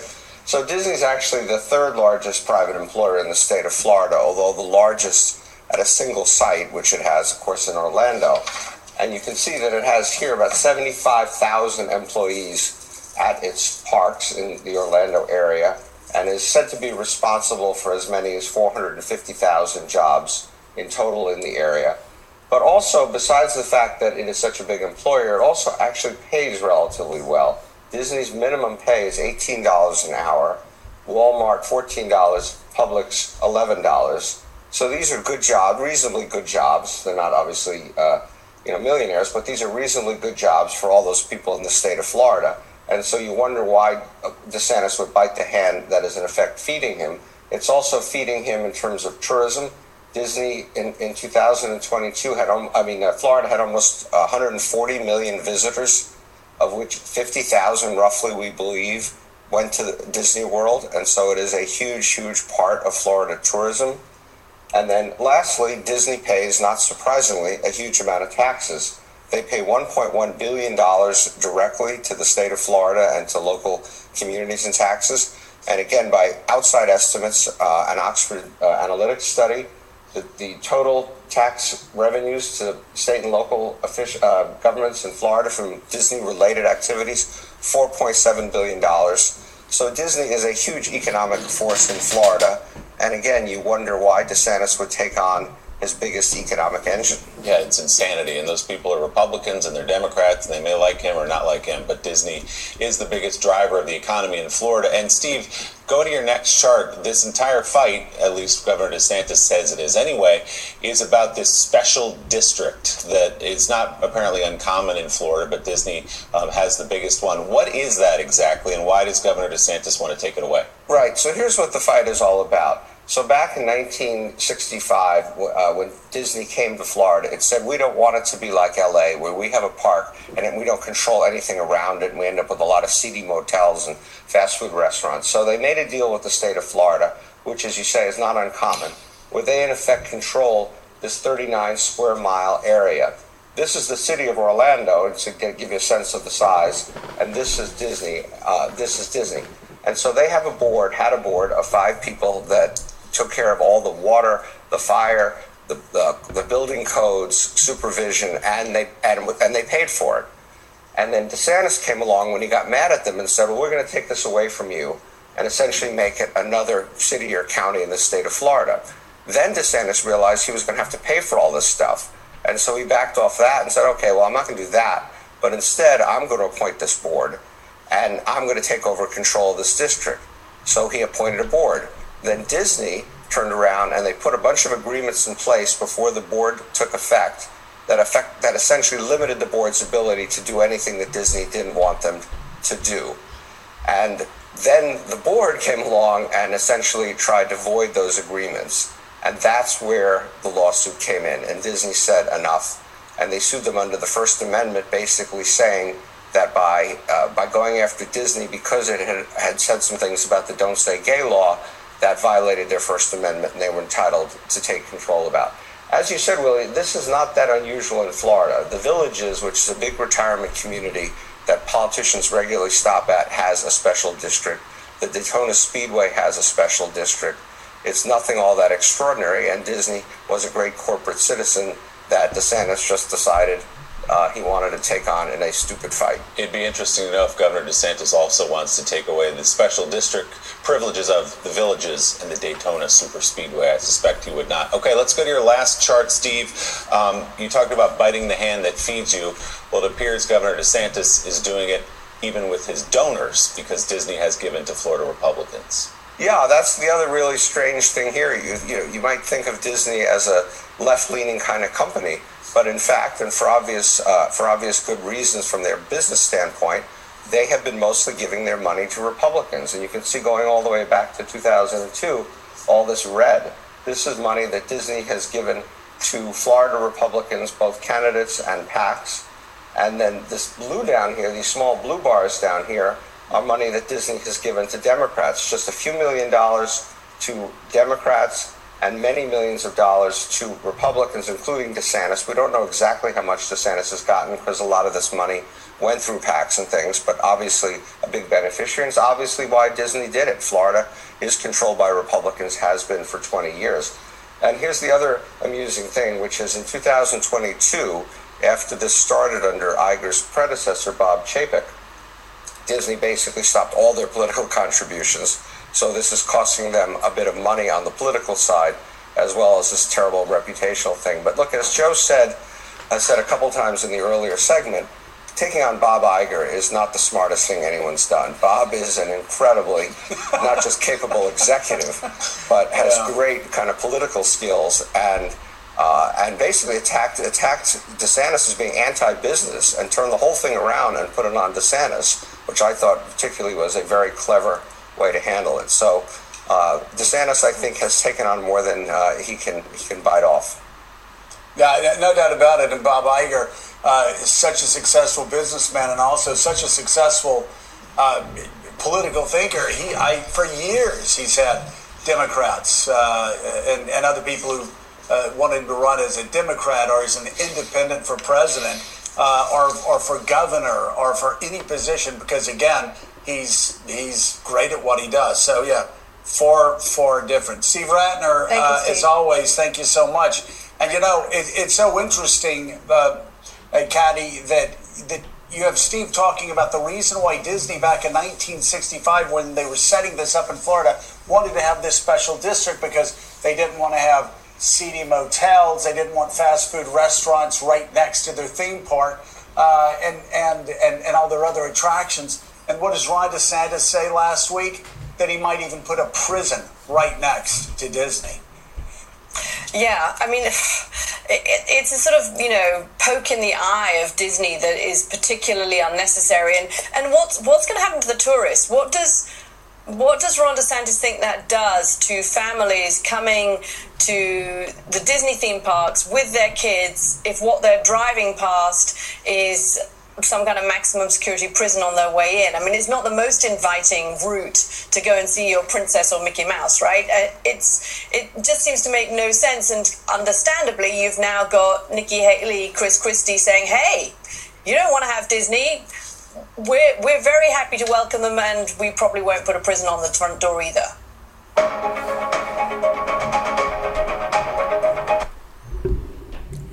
Yeah, because he's picking a fight with the person that gives most of their money to Republicans and the people who employ the state. That's what happens when you overinflate your ego and you think people won't stand up to you. All right. More on Ron DeSantis. Check it out. Ron DeSantis' trip to the United Kingdom appears to have fallen, well, a little flat. The Florida governor was in England last week, capping off his 4-country trade mission trip. He met with business chiefs at a fancy event on Friday, some of whom described the Republican as, quote, horrendous and low wattage. According to Politico, one British business figure said DeSantis looked bored and that his message wasn't presidential. Another person said, quote, nobody in the room was left thinking, this man's going places. It felt really a bit like we were watching a state-level politician. DeSantis' international trip was officially promoted as an attempt to build Florida's economic relationships with the UK, Israel, South Korea, and Japan. But it's been seen by many in the US as a chance for the governor to present himself as a leader on the world stage. Meanwhile, Governor DeSantis' feud with Disney may be costing him with his own voters. In Celebration, a planned community developed by Disney next to Walt Disney World, some residents say they don't understand the feud and that it's now causing them to rethink their support for the governor. According to the Washington Post, they are concerned about whether they will end up paying a higher cost of living, especially after DeSantis threatened to hike utility costs on Disney-aligned properties.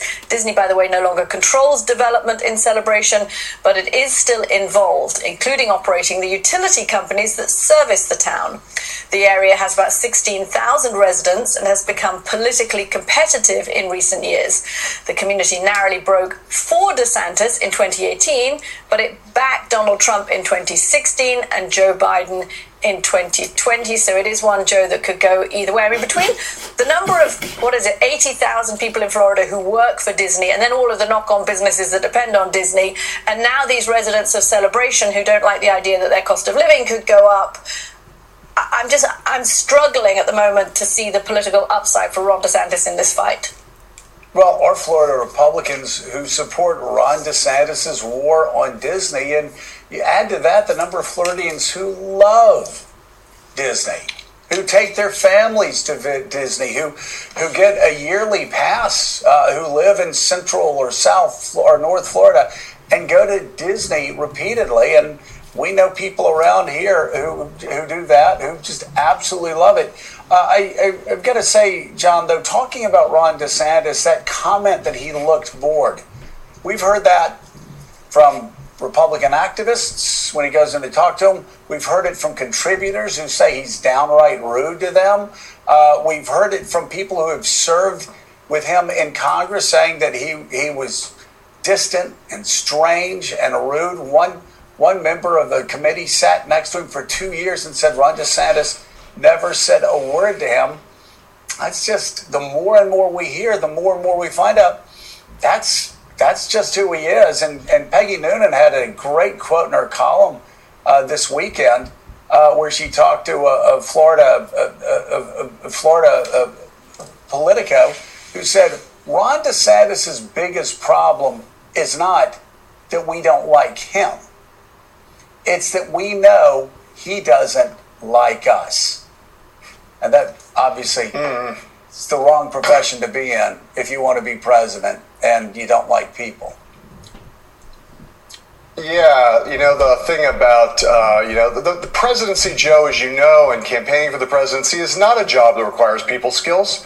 You can be isolated. You can spend time with no human beings. You don't have to do any retail politics. You don't have to go to Iowa, New Hampshire, South Carolina and project any warmth or connection with human beings. You can be aloof. You can be strange. You can be distant consistently, and there's a long history of successful presidential candidates who have those personality traits. Let's make that list.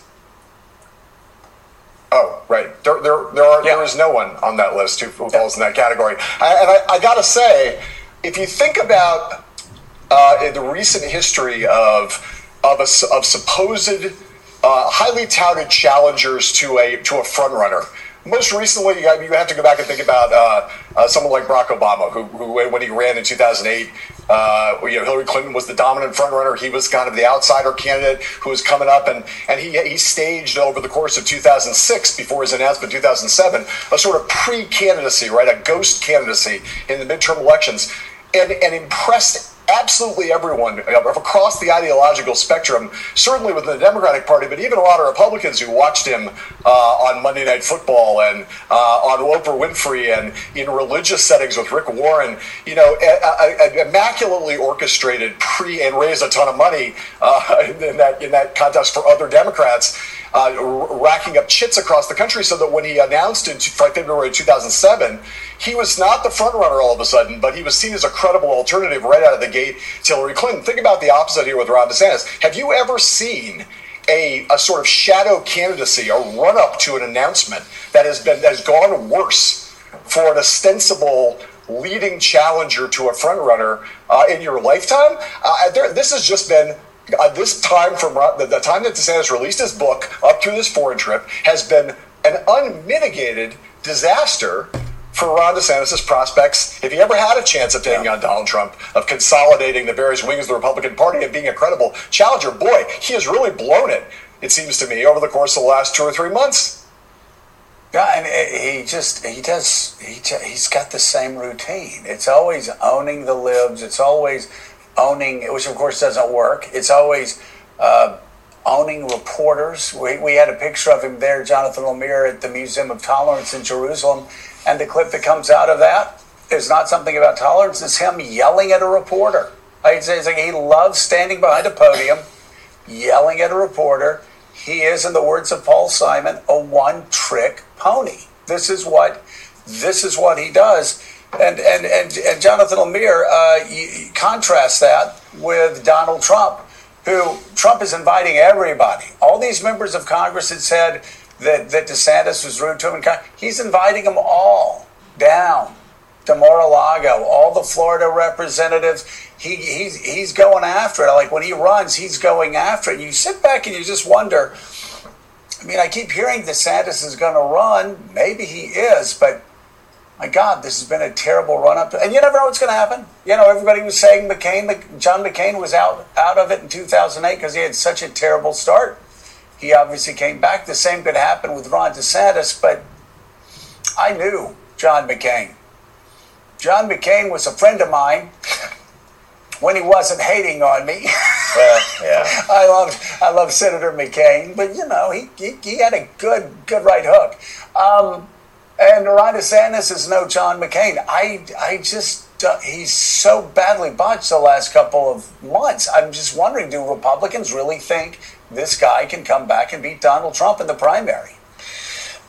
They're uncertain. Their faith has been shaking. We've seen from Republican donors, those who don't want it to be Trump again. They were really behind DeSantis. There seems to be some waffling. He is still the leader in the pack of the non-Trump candidates, but there's some real doubts. There's speculation that it'll be sometime later this month he will in fact jump in, but it's not official just yet. And we keep hearing these stories about him really struggling to connect with donors, with volunteers, with those on the stump, obviously yelling at reporters. And there's been questions for a while now about his his retail political skills. And maybe Calvin Coolidge, to Holland's point, is a guy who was elected president who didn't really like talking to anybody. Silent Cal was his nickname, but they are few and far between. You contrast that with Trump, who in 2016, kind of was isolated, ran the celebrity route, but didn't do much in the way of the retail stuff. Well, as president, he found that he loved hosting lawmakers to the White House or to Mar-a-Lago or to Bedminster, and he built a lot of these connections with Republican lawmakers who also, of course, were terrified of his Twitter account, so therefore they had reason to be friendly to him. And now, this time around, he's doing even more of that. In fact, he is doing things like going to diners and talking to voters and hugging January 6th insurrectionists while he's there. But he's certainly wooing the Republican lawmaker class and doing it in the state of Florida most of all, as an effort just to obliterate DeSantis right at the beginning. He clearly sees him as his largest threat, at least to this point. It's certainly very early. DeSantis has time to turn it around, but it's an uphill climb, and DeSantis, as Trump's lead, only seems to be growing.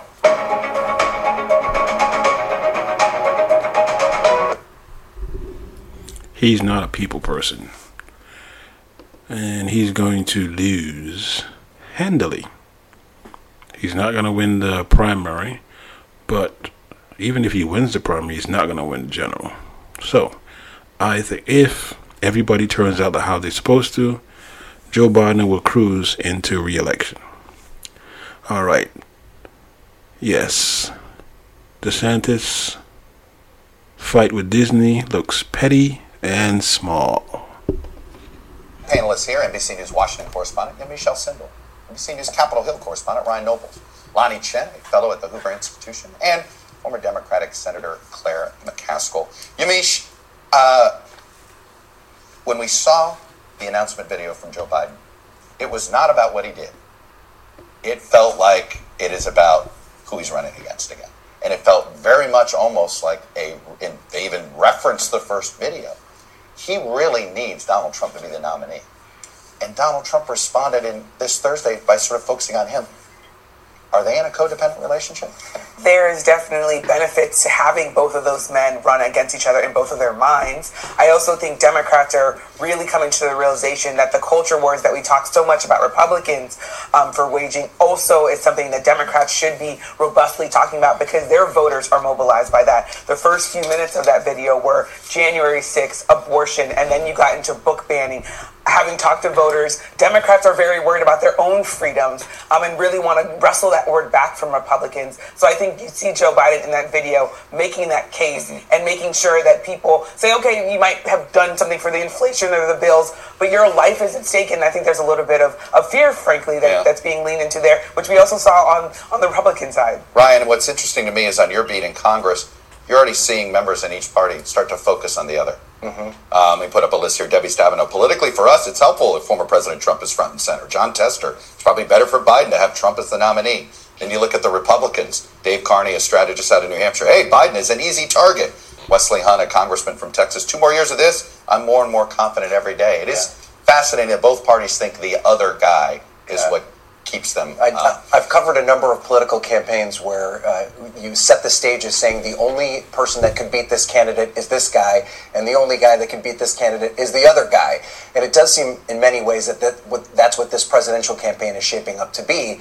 The polls, the poll that we just conducted this week shows pretty clearly that most Americans don't want to see either of these two guys at the top of the ticket right now. But we're in a situation where there aren't clear alternatives. And I think every time you go back to having this conversation of if it's not President Biden, then who is it? And the same thing with President Trump right now, his stranglehold on the Republican base, which I see every single day, particularly in the House of Representatives, is so strong. The idea that there would be some sort of Republican alternative in a serious way right now, just doesn't appear to be that clear. Claire, if Trump weren't there, would there be more Democratic handwriting? Oh, I don't know. I don't think so. Would Joe Biden run no matter what? Yes, he would. I mean, inflation's down 40%. He's created more jobs than almost any president in the history of our country. He had got the infrastructure bill through that Donald Trump kept talking about for weeks and weeks on end. So he has accomplishments, and I think he enjoys the job, and I think he would run no matter what. No question. But this is the other thing, Chuck, that people forget. This is never a referendum. Presidential elections, by the time they run around, is always, well, who do you like slightly better than the two you don't like? Yeah. So it is a binary choice, and even if it's not Trump, extremism is on the ballot for the Republican Party this time, whether they like it or not. It's a choice, not a referendum. It's a choice, not a referendum. Every real-elect campaign I've covered always love to say that. Exactly. And most of the time this century, Claire's right. That has been the case. Lonnie, Trump's focus on Biden right now. I don't sense that the Republican primary electorate is that interested in having a primary. Do you? It doesn't feel that way right now. It's funny because we're pretty late in the primary cycle, but it still feels early. Right. People will say that. Oh, it's early. Yeah. It's not. But I mean, so the reality of it is, I think the way the way that this contest is shaping up, it's pretty clear people realize there's going to be one ticket against Trump.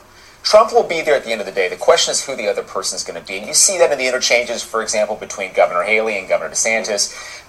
You're seeing a lot of people now starting to go after Ron DeSantis because they perceive, listen, there is an opportunity to be that other voice against Donald Trump when we get to early next year. I guess, but boy, Ron DeSantis, you now have Republicans almost universally now criticizing his handling of the Disney thing. Let me play an array of Republicans critiquing him. I don't think the idea of building a prison next to a place that you bring your family is the best idea. I do worry that if this happens too many times, businesses that are thinking about coming to Florida are saying, maybe we don't want to go there. If Disney would like to move their hundreds of thousands of jobs to South Carolina and bring the billions of dollars with them, I'll let them know. I'll be happy to meet them. I don't agree how Disney has handled things, but you don't use the heavy hand of government to punish a business. Ryan, the number 2 candidate is getting the pylon right now, not the front runner. Yeah, it's interesting. I've talked to some DeSantis advisors about this, and there is a recognition about how he's being pillared right now by not just Republicans but Democrats as well. And what they keep saying is just wait for him to get in the race. You know, he's obviously amassing a huge war chest right now, both within a super PAC, and he has the ability to raise a lot of money as a candidate himself. And so their feeling is, until he's actually a candidate, we really shouldn't be overstating the difficulty that he's having in this early part of the campaign. Yamiche, there was a former Florida governor who had so much money that was going to be a huge factor in 2015. How'd that work out? Famous last name, too. That didn't work out very well. And when you look at Ron DeSantis, and I've talked to some conservatives about this, they say going to war with Disney, not only does it look petty and look small, but you're also going after a huge employer of blue-collar people who are going to be your base voters. So if Disney starts telling their employees, hey, this is a problem, and here's the person who's making your life hard, it's going to be hard for Ron DeSantis. Is this over before it begins, Lonnie? I know nobody wants to say that, but boy, it smells rough. I think a lot of this does. I mean, it's not about him getting in the race. The question is, these primary contests are always sort of battles of attrition, infrastructure building, all that stuff that doesn't get covered. That's what matters. And so he's got the money to be able to compete in a way that I think people need to pay attention to stuff. I mean, look, the last couple weeks have been uneven. There's no question about it. But that is not what I pay attention to. Claire, Barack Obama was in this position against Hillary Clinton, and they were going, oh, maybe he's not going to get there. Do you see any similarities, or do you think DeSantis is in different spots? No, I think you cannot compare DeSantis to people who have been tested on a national stage like Hillary Clinton and Barack Obama. This guy's not ready. He declared war, and he doesn't even know what victory is against Mickey Mouse. Give me a break. Mickey Mouse. That is going to be the ballot cry. He went up against Mickey Mouse and lost. And I am an independent, registered independent, but I vote and push for Democrats because they battle for the people majority. Yes, there are corporate Democrats who take the corporate money, but if you look at their policies help the majority of the people in America versus the Republicans who have a twisted sense of patriotism. I don't know why, but that's what it is. That's what they do. So, again, DeSantis, let me say it this way. I hope we don't have a repeat of 2016 where people think it's in the bag and they don't come out, so we got to turn people out. And that's what we need to do. We need to turn people out so we crush the Republican Party, because they are not for the people, or any Democrat or Republican who is not for the people needs to be voted out of office. All right. Our next topic is Bill Maher. Bill Maher is, well, I don't know what happened to him, but he did a 180 where his views are kind of skewed on woke and stuff like that. Like, he has no empathy either. I used to think he would have been a good president, but he's starting to change my mind with his comments and stuff like that. So check this out. With all due respect, I was walking down the street today and somebody had so much patchouli on that like a half an hour later I was still sneezing. Mm-hmm. That's sort of the way it is with Bill Maher. And I just know, I just cross the street if I... well, I'm sorry to give you an allergic reaction, but I had to watch this over the weekend, and by had to, I mean I watched it. And so now you guys have to as well. But I just find this to be immensely embarrassing. Bill Maher likes to fancies himself a truth teller, tough guy who's gonna tell the wokes and the liberals these days what they don't want to hear about what they need to do to actually make gains in society. But it's so funny how the pretend tough guy just immediately cowers when he sits across from someone who's one of the richest people on the planet, and who has a lot of power himself. He becomes a little bitch, and that's what this interview embodied. So let's take a listen to these two just brilliant minds speaking about wokeness. So I think a lot of people thought when you bought Twitter that this is kind of an outlier. Like, how does this, what doesn't fit with these other things you're doing? I never thought that. Because I think you're dealing with big civilization. Oh, so wait, let me guess what he says. I never thought that because you, it's becoming clear that you lied about it, a lot of stuff in terms of Tesla, your whole shingle, never mind, like the whole battery and the shingles, the solar panels, shingles thing was all sort of like a fabrication. Your rocket just exploded far quicker than one could have imagined, and it also completely disregarded the health and safety of everybody who were for the fallout of it. And now that I see that you have made Twitter like 90% less profitable than it was, and also people are just like leaving in droves, I see the vision, the through line. You know what's funny, Sam, is that the week before on his program, Bill Maher was praising the rocket launch.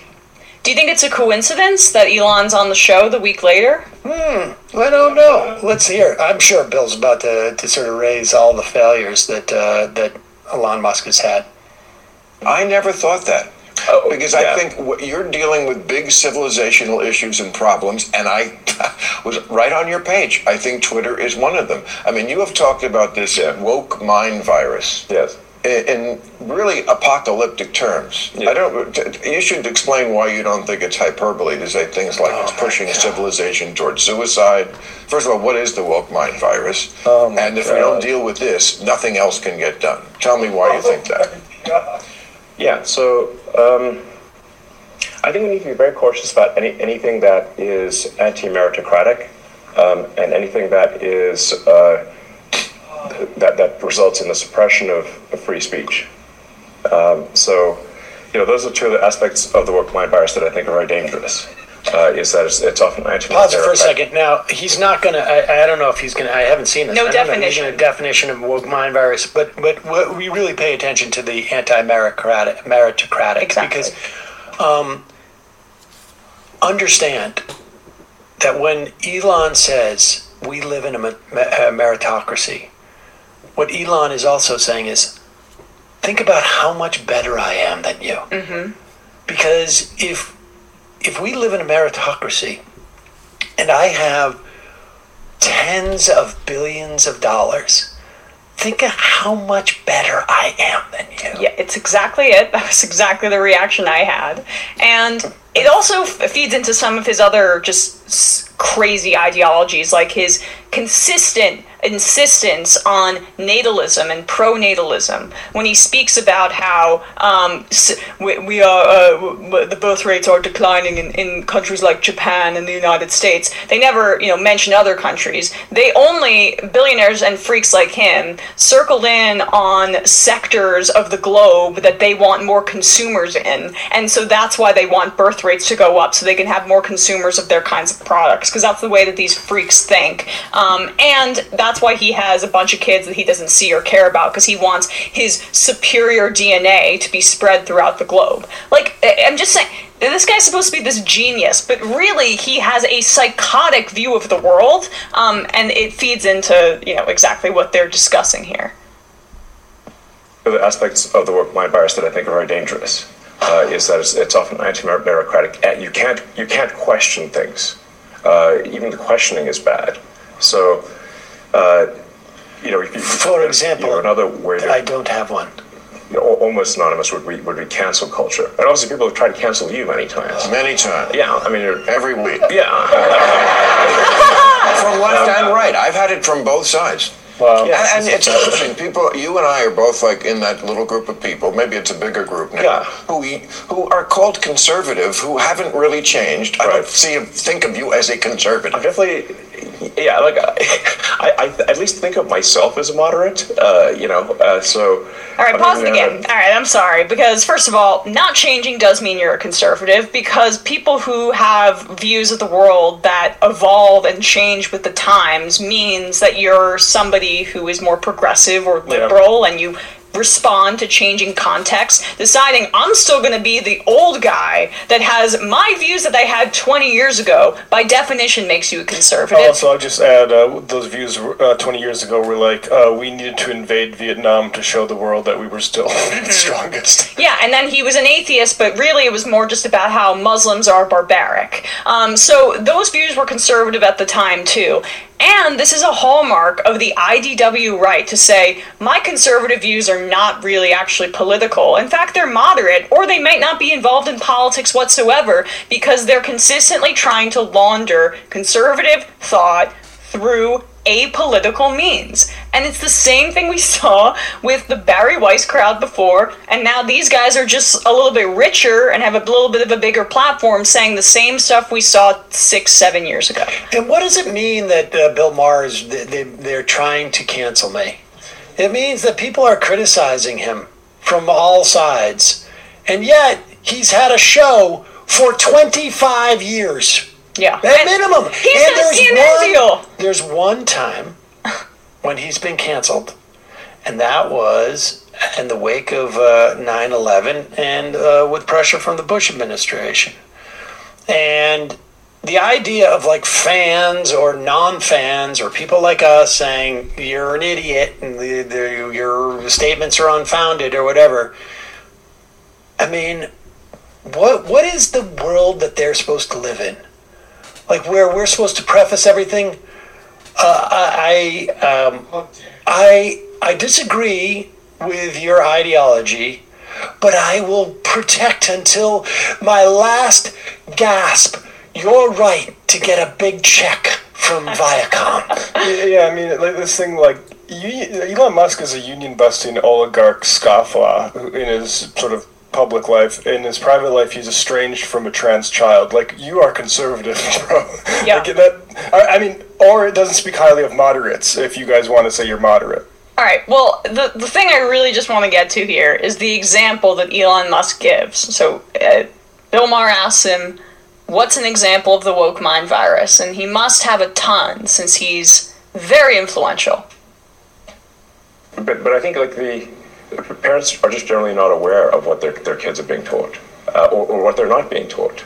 They're letting the kids think that they're equal. I mean, yeah. Let me give you an example that Bill Maher does not have a kid. His daughters go to college go to high school in the Bay Area, and he was asking them, like, well, so who are the first few presidents of the United States? They could name Washington, and I said, well, what do you know about him? Well, he was a slave owner. What else? Right. Exactly. Nothing. Right. Like, okay, that's maybe You should know more than that. You know, yeah. Yeah, that is the woke mind virus. Exactly. Exactly. It's like,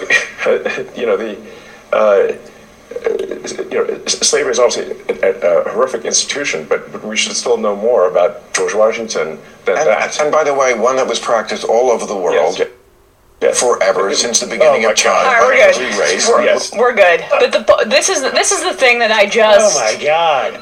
So some high schooler said that George Washington was a slave owner, which is true. It's fact. Facts over your feelings. She was boomering her dad. It's not that's what Elon's so pissed Oh, God about. forbid, yes. A teenager tries to troll their parents for having conservative beliefs. Pretty sure the kid knows that George Washington was the first president of the United States, Elon.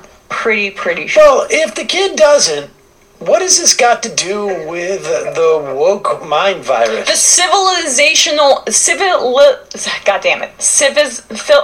Civics? No, civilizational. threat. Civilizational threat that they're describing. That he's dealing with big issues, Elon Musk over at Twitter. Huge civilizational, earth-shattering issues. Like a high schooler in the Bay Area who told their parents that Washington was a slave owner. It's seismic. Bill Maher caved. Bill Maher caved to get a check. And that's some bullshit, of course. The kid said he's a slave owner. He was a slave owner. He had kids. There are black people and white people descended from George Washington. They did a documentary. But again, he never answered the question. He never followed up. And he agreed with him. He let him off the hook. That's why I'm like, that's like sad. Like, why is he catering to Elon Musk because he got more money than him? That's just sad. Bill Maher was a rebel. Bill Maher was that guy. But I guess we all gotta cater for our checks. And that was sad. That was awful. Alright, our last story is about Trump. Yep, that other guy who took credit for something. Check it out. Well, howdy there, Internet people. It's Bo again. So today we are going to talk about former President Trump saying something that he probably shouldn't have. Taking credit for something that he probably shouldn't have. Politically speaking, anyway.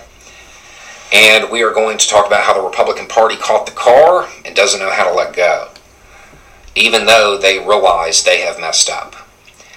And we're going to talk about how they messed up way more than they think they did, because they are misinterpreting and misreporting their own polling.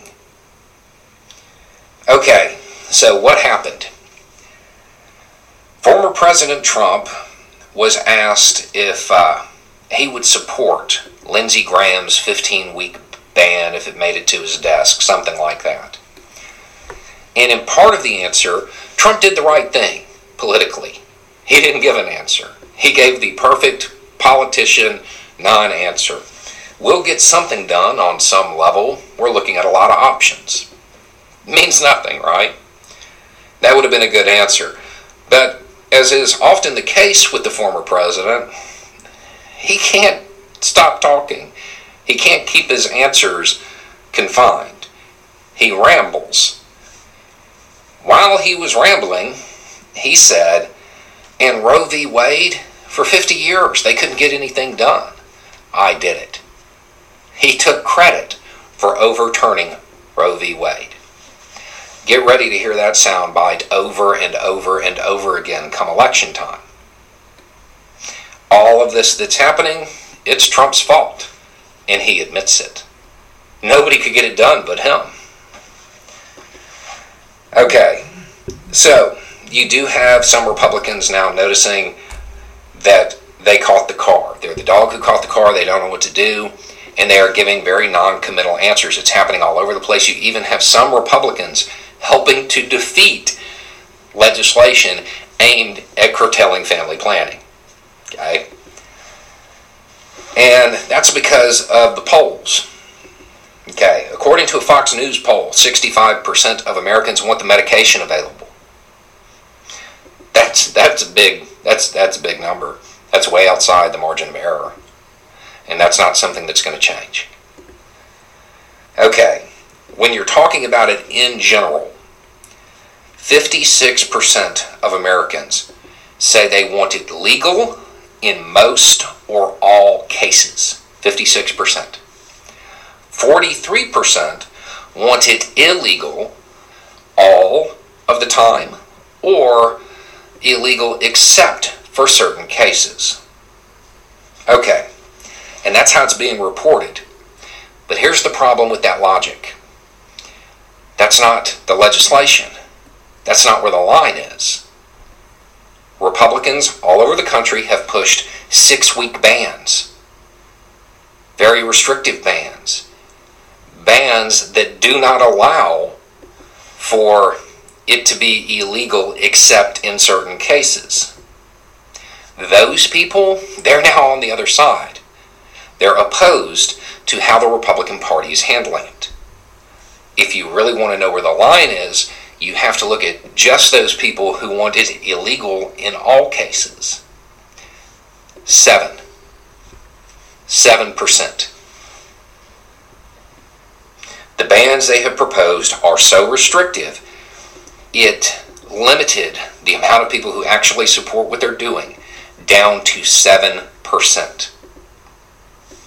If you show somebody one of the bans that went through, somebody who was part of that group who wanted it illegal except in certain cases, and you show them one of those 6-week bans, they're not going to be happy because it doesn't allow for those in certain cases, because in some cases it's not even written in as an exemption, and in any of the 6-week ones it's too early, so it amounts to a total ban.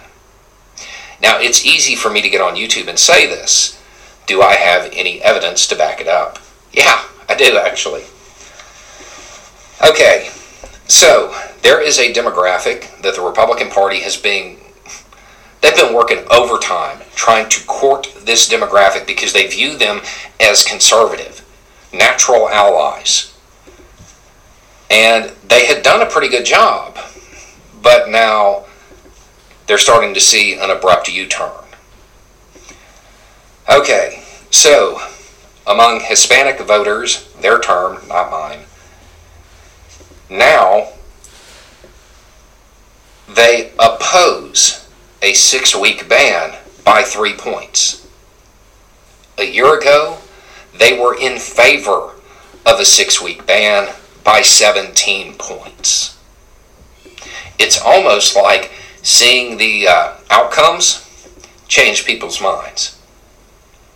It's almost like this was really horrible policy that they put through to appease 7%, and they alienated a whole bunch of people that they had worked really hard to get. Family planning, reproductive rights, it is going to be on the ballot. And the Republican Party has taken such an extreme position that even people that were on their side a year ago aren't now. And I would like to remind everybody that former President Trump took credit for it. You know, there's that joke that, you know, he never left the Democratic Party. You know, for those who don't know, he was a member of the Democratic Party at one time. And that really he just ran as a Republican to destroy the Republican Party. Man, I know it's a joke, but I mean, yeah. So, at the end of this issue, it's a slam dunk for the Democratic Party if they push, if they fight, if they do what is just even the bare minimum that is expected of them.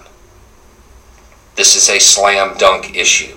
This is going to be good for several percentage points in national elections, and probably several percentage points in most state elections. The Republican Party took it too far. after catching the car, they bit down even harder.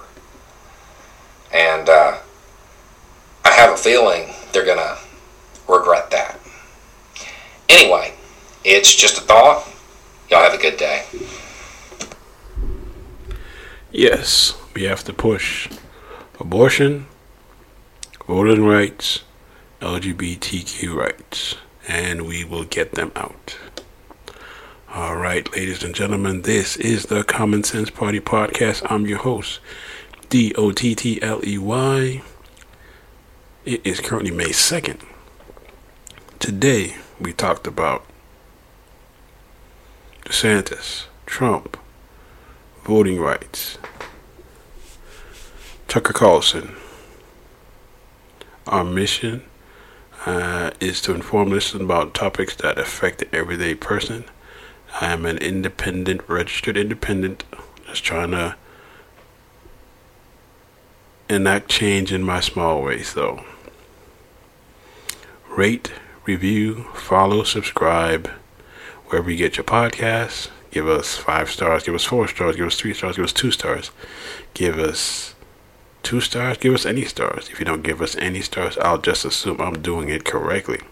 We are available on Spotify, Amazon Music, Samsung Podcasts, Pandora, Google Podcasts, TuneIn, and yes, we are still working on Apple. And again, shout out to all the people who downloaded our podcast from Belgium, Ashford, Virginia, Wilmington, Cardona, California, Council Bluff, Colorado, San Francisco, France, Snellville, Turin, Italy, United Republic of Tanzania, Tucson, Arizona, Compton, California, Los Angeles, Portland, Oregon, yes, and we even have someone from Russia. Yep. Thank you. Tell a friend to tell a friend, pass the message, and we will see you next week. Earth, the 23rd century, a time of robots and aliens, and of destruction and terror. Can the Galactic Patrol, defender of the United Planets, stop the evil computer Umbra? You bet they can. Meet Rob Simmons, the secret inventor of Feisty Ono, Mighty Tor, Versatile Bort, Elusive Boo, Bo, the master of the elements, and Crunch, the metal muncher. Super robots forging together at Rob's command to form Mighty Torbots, champion of the universe.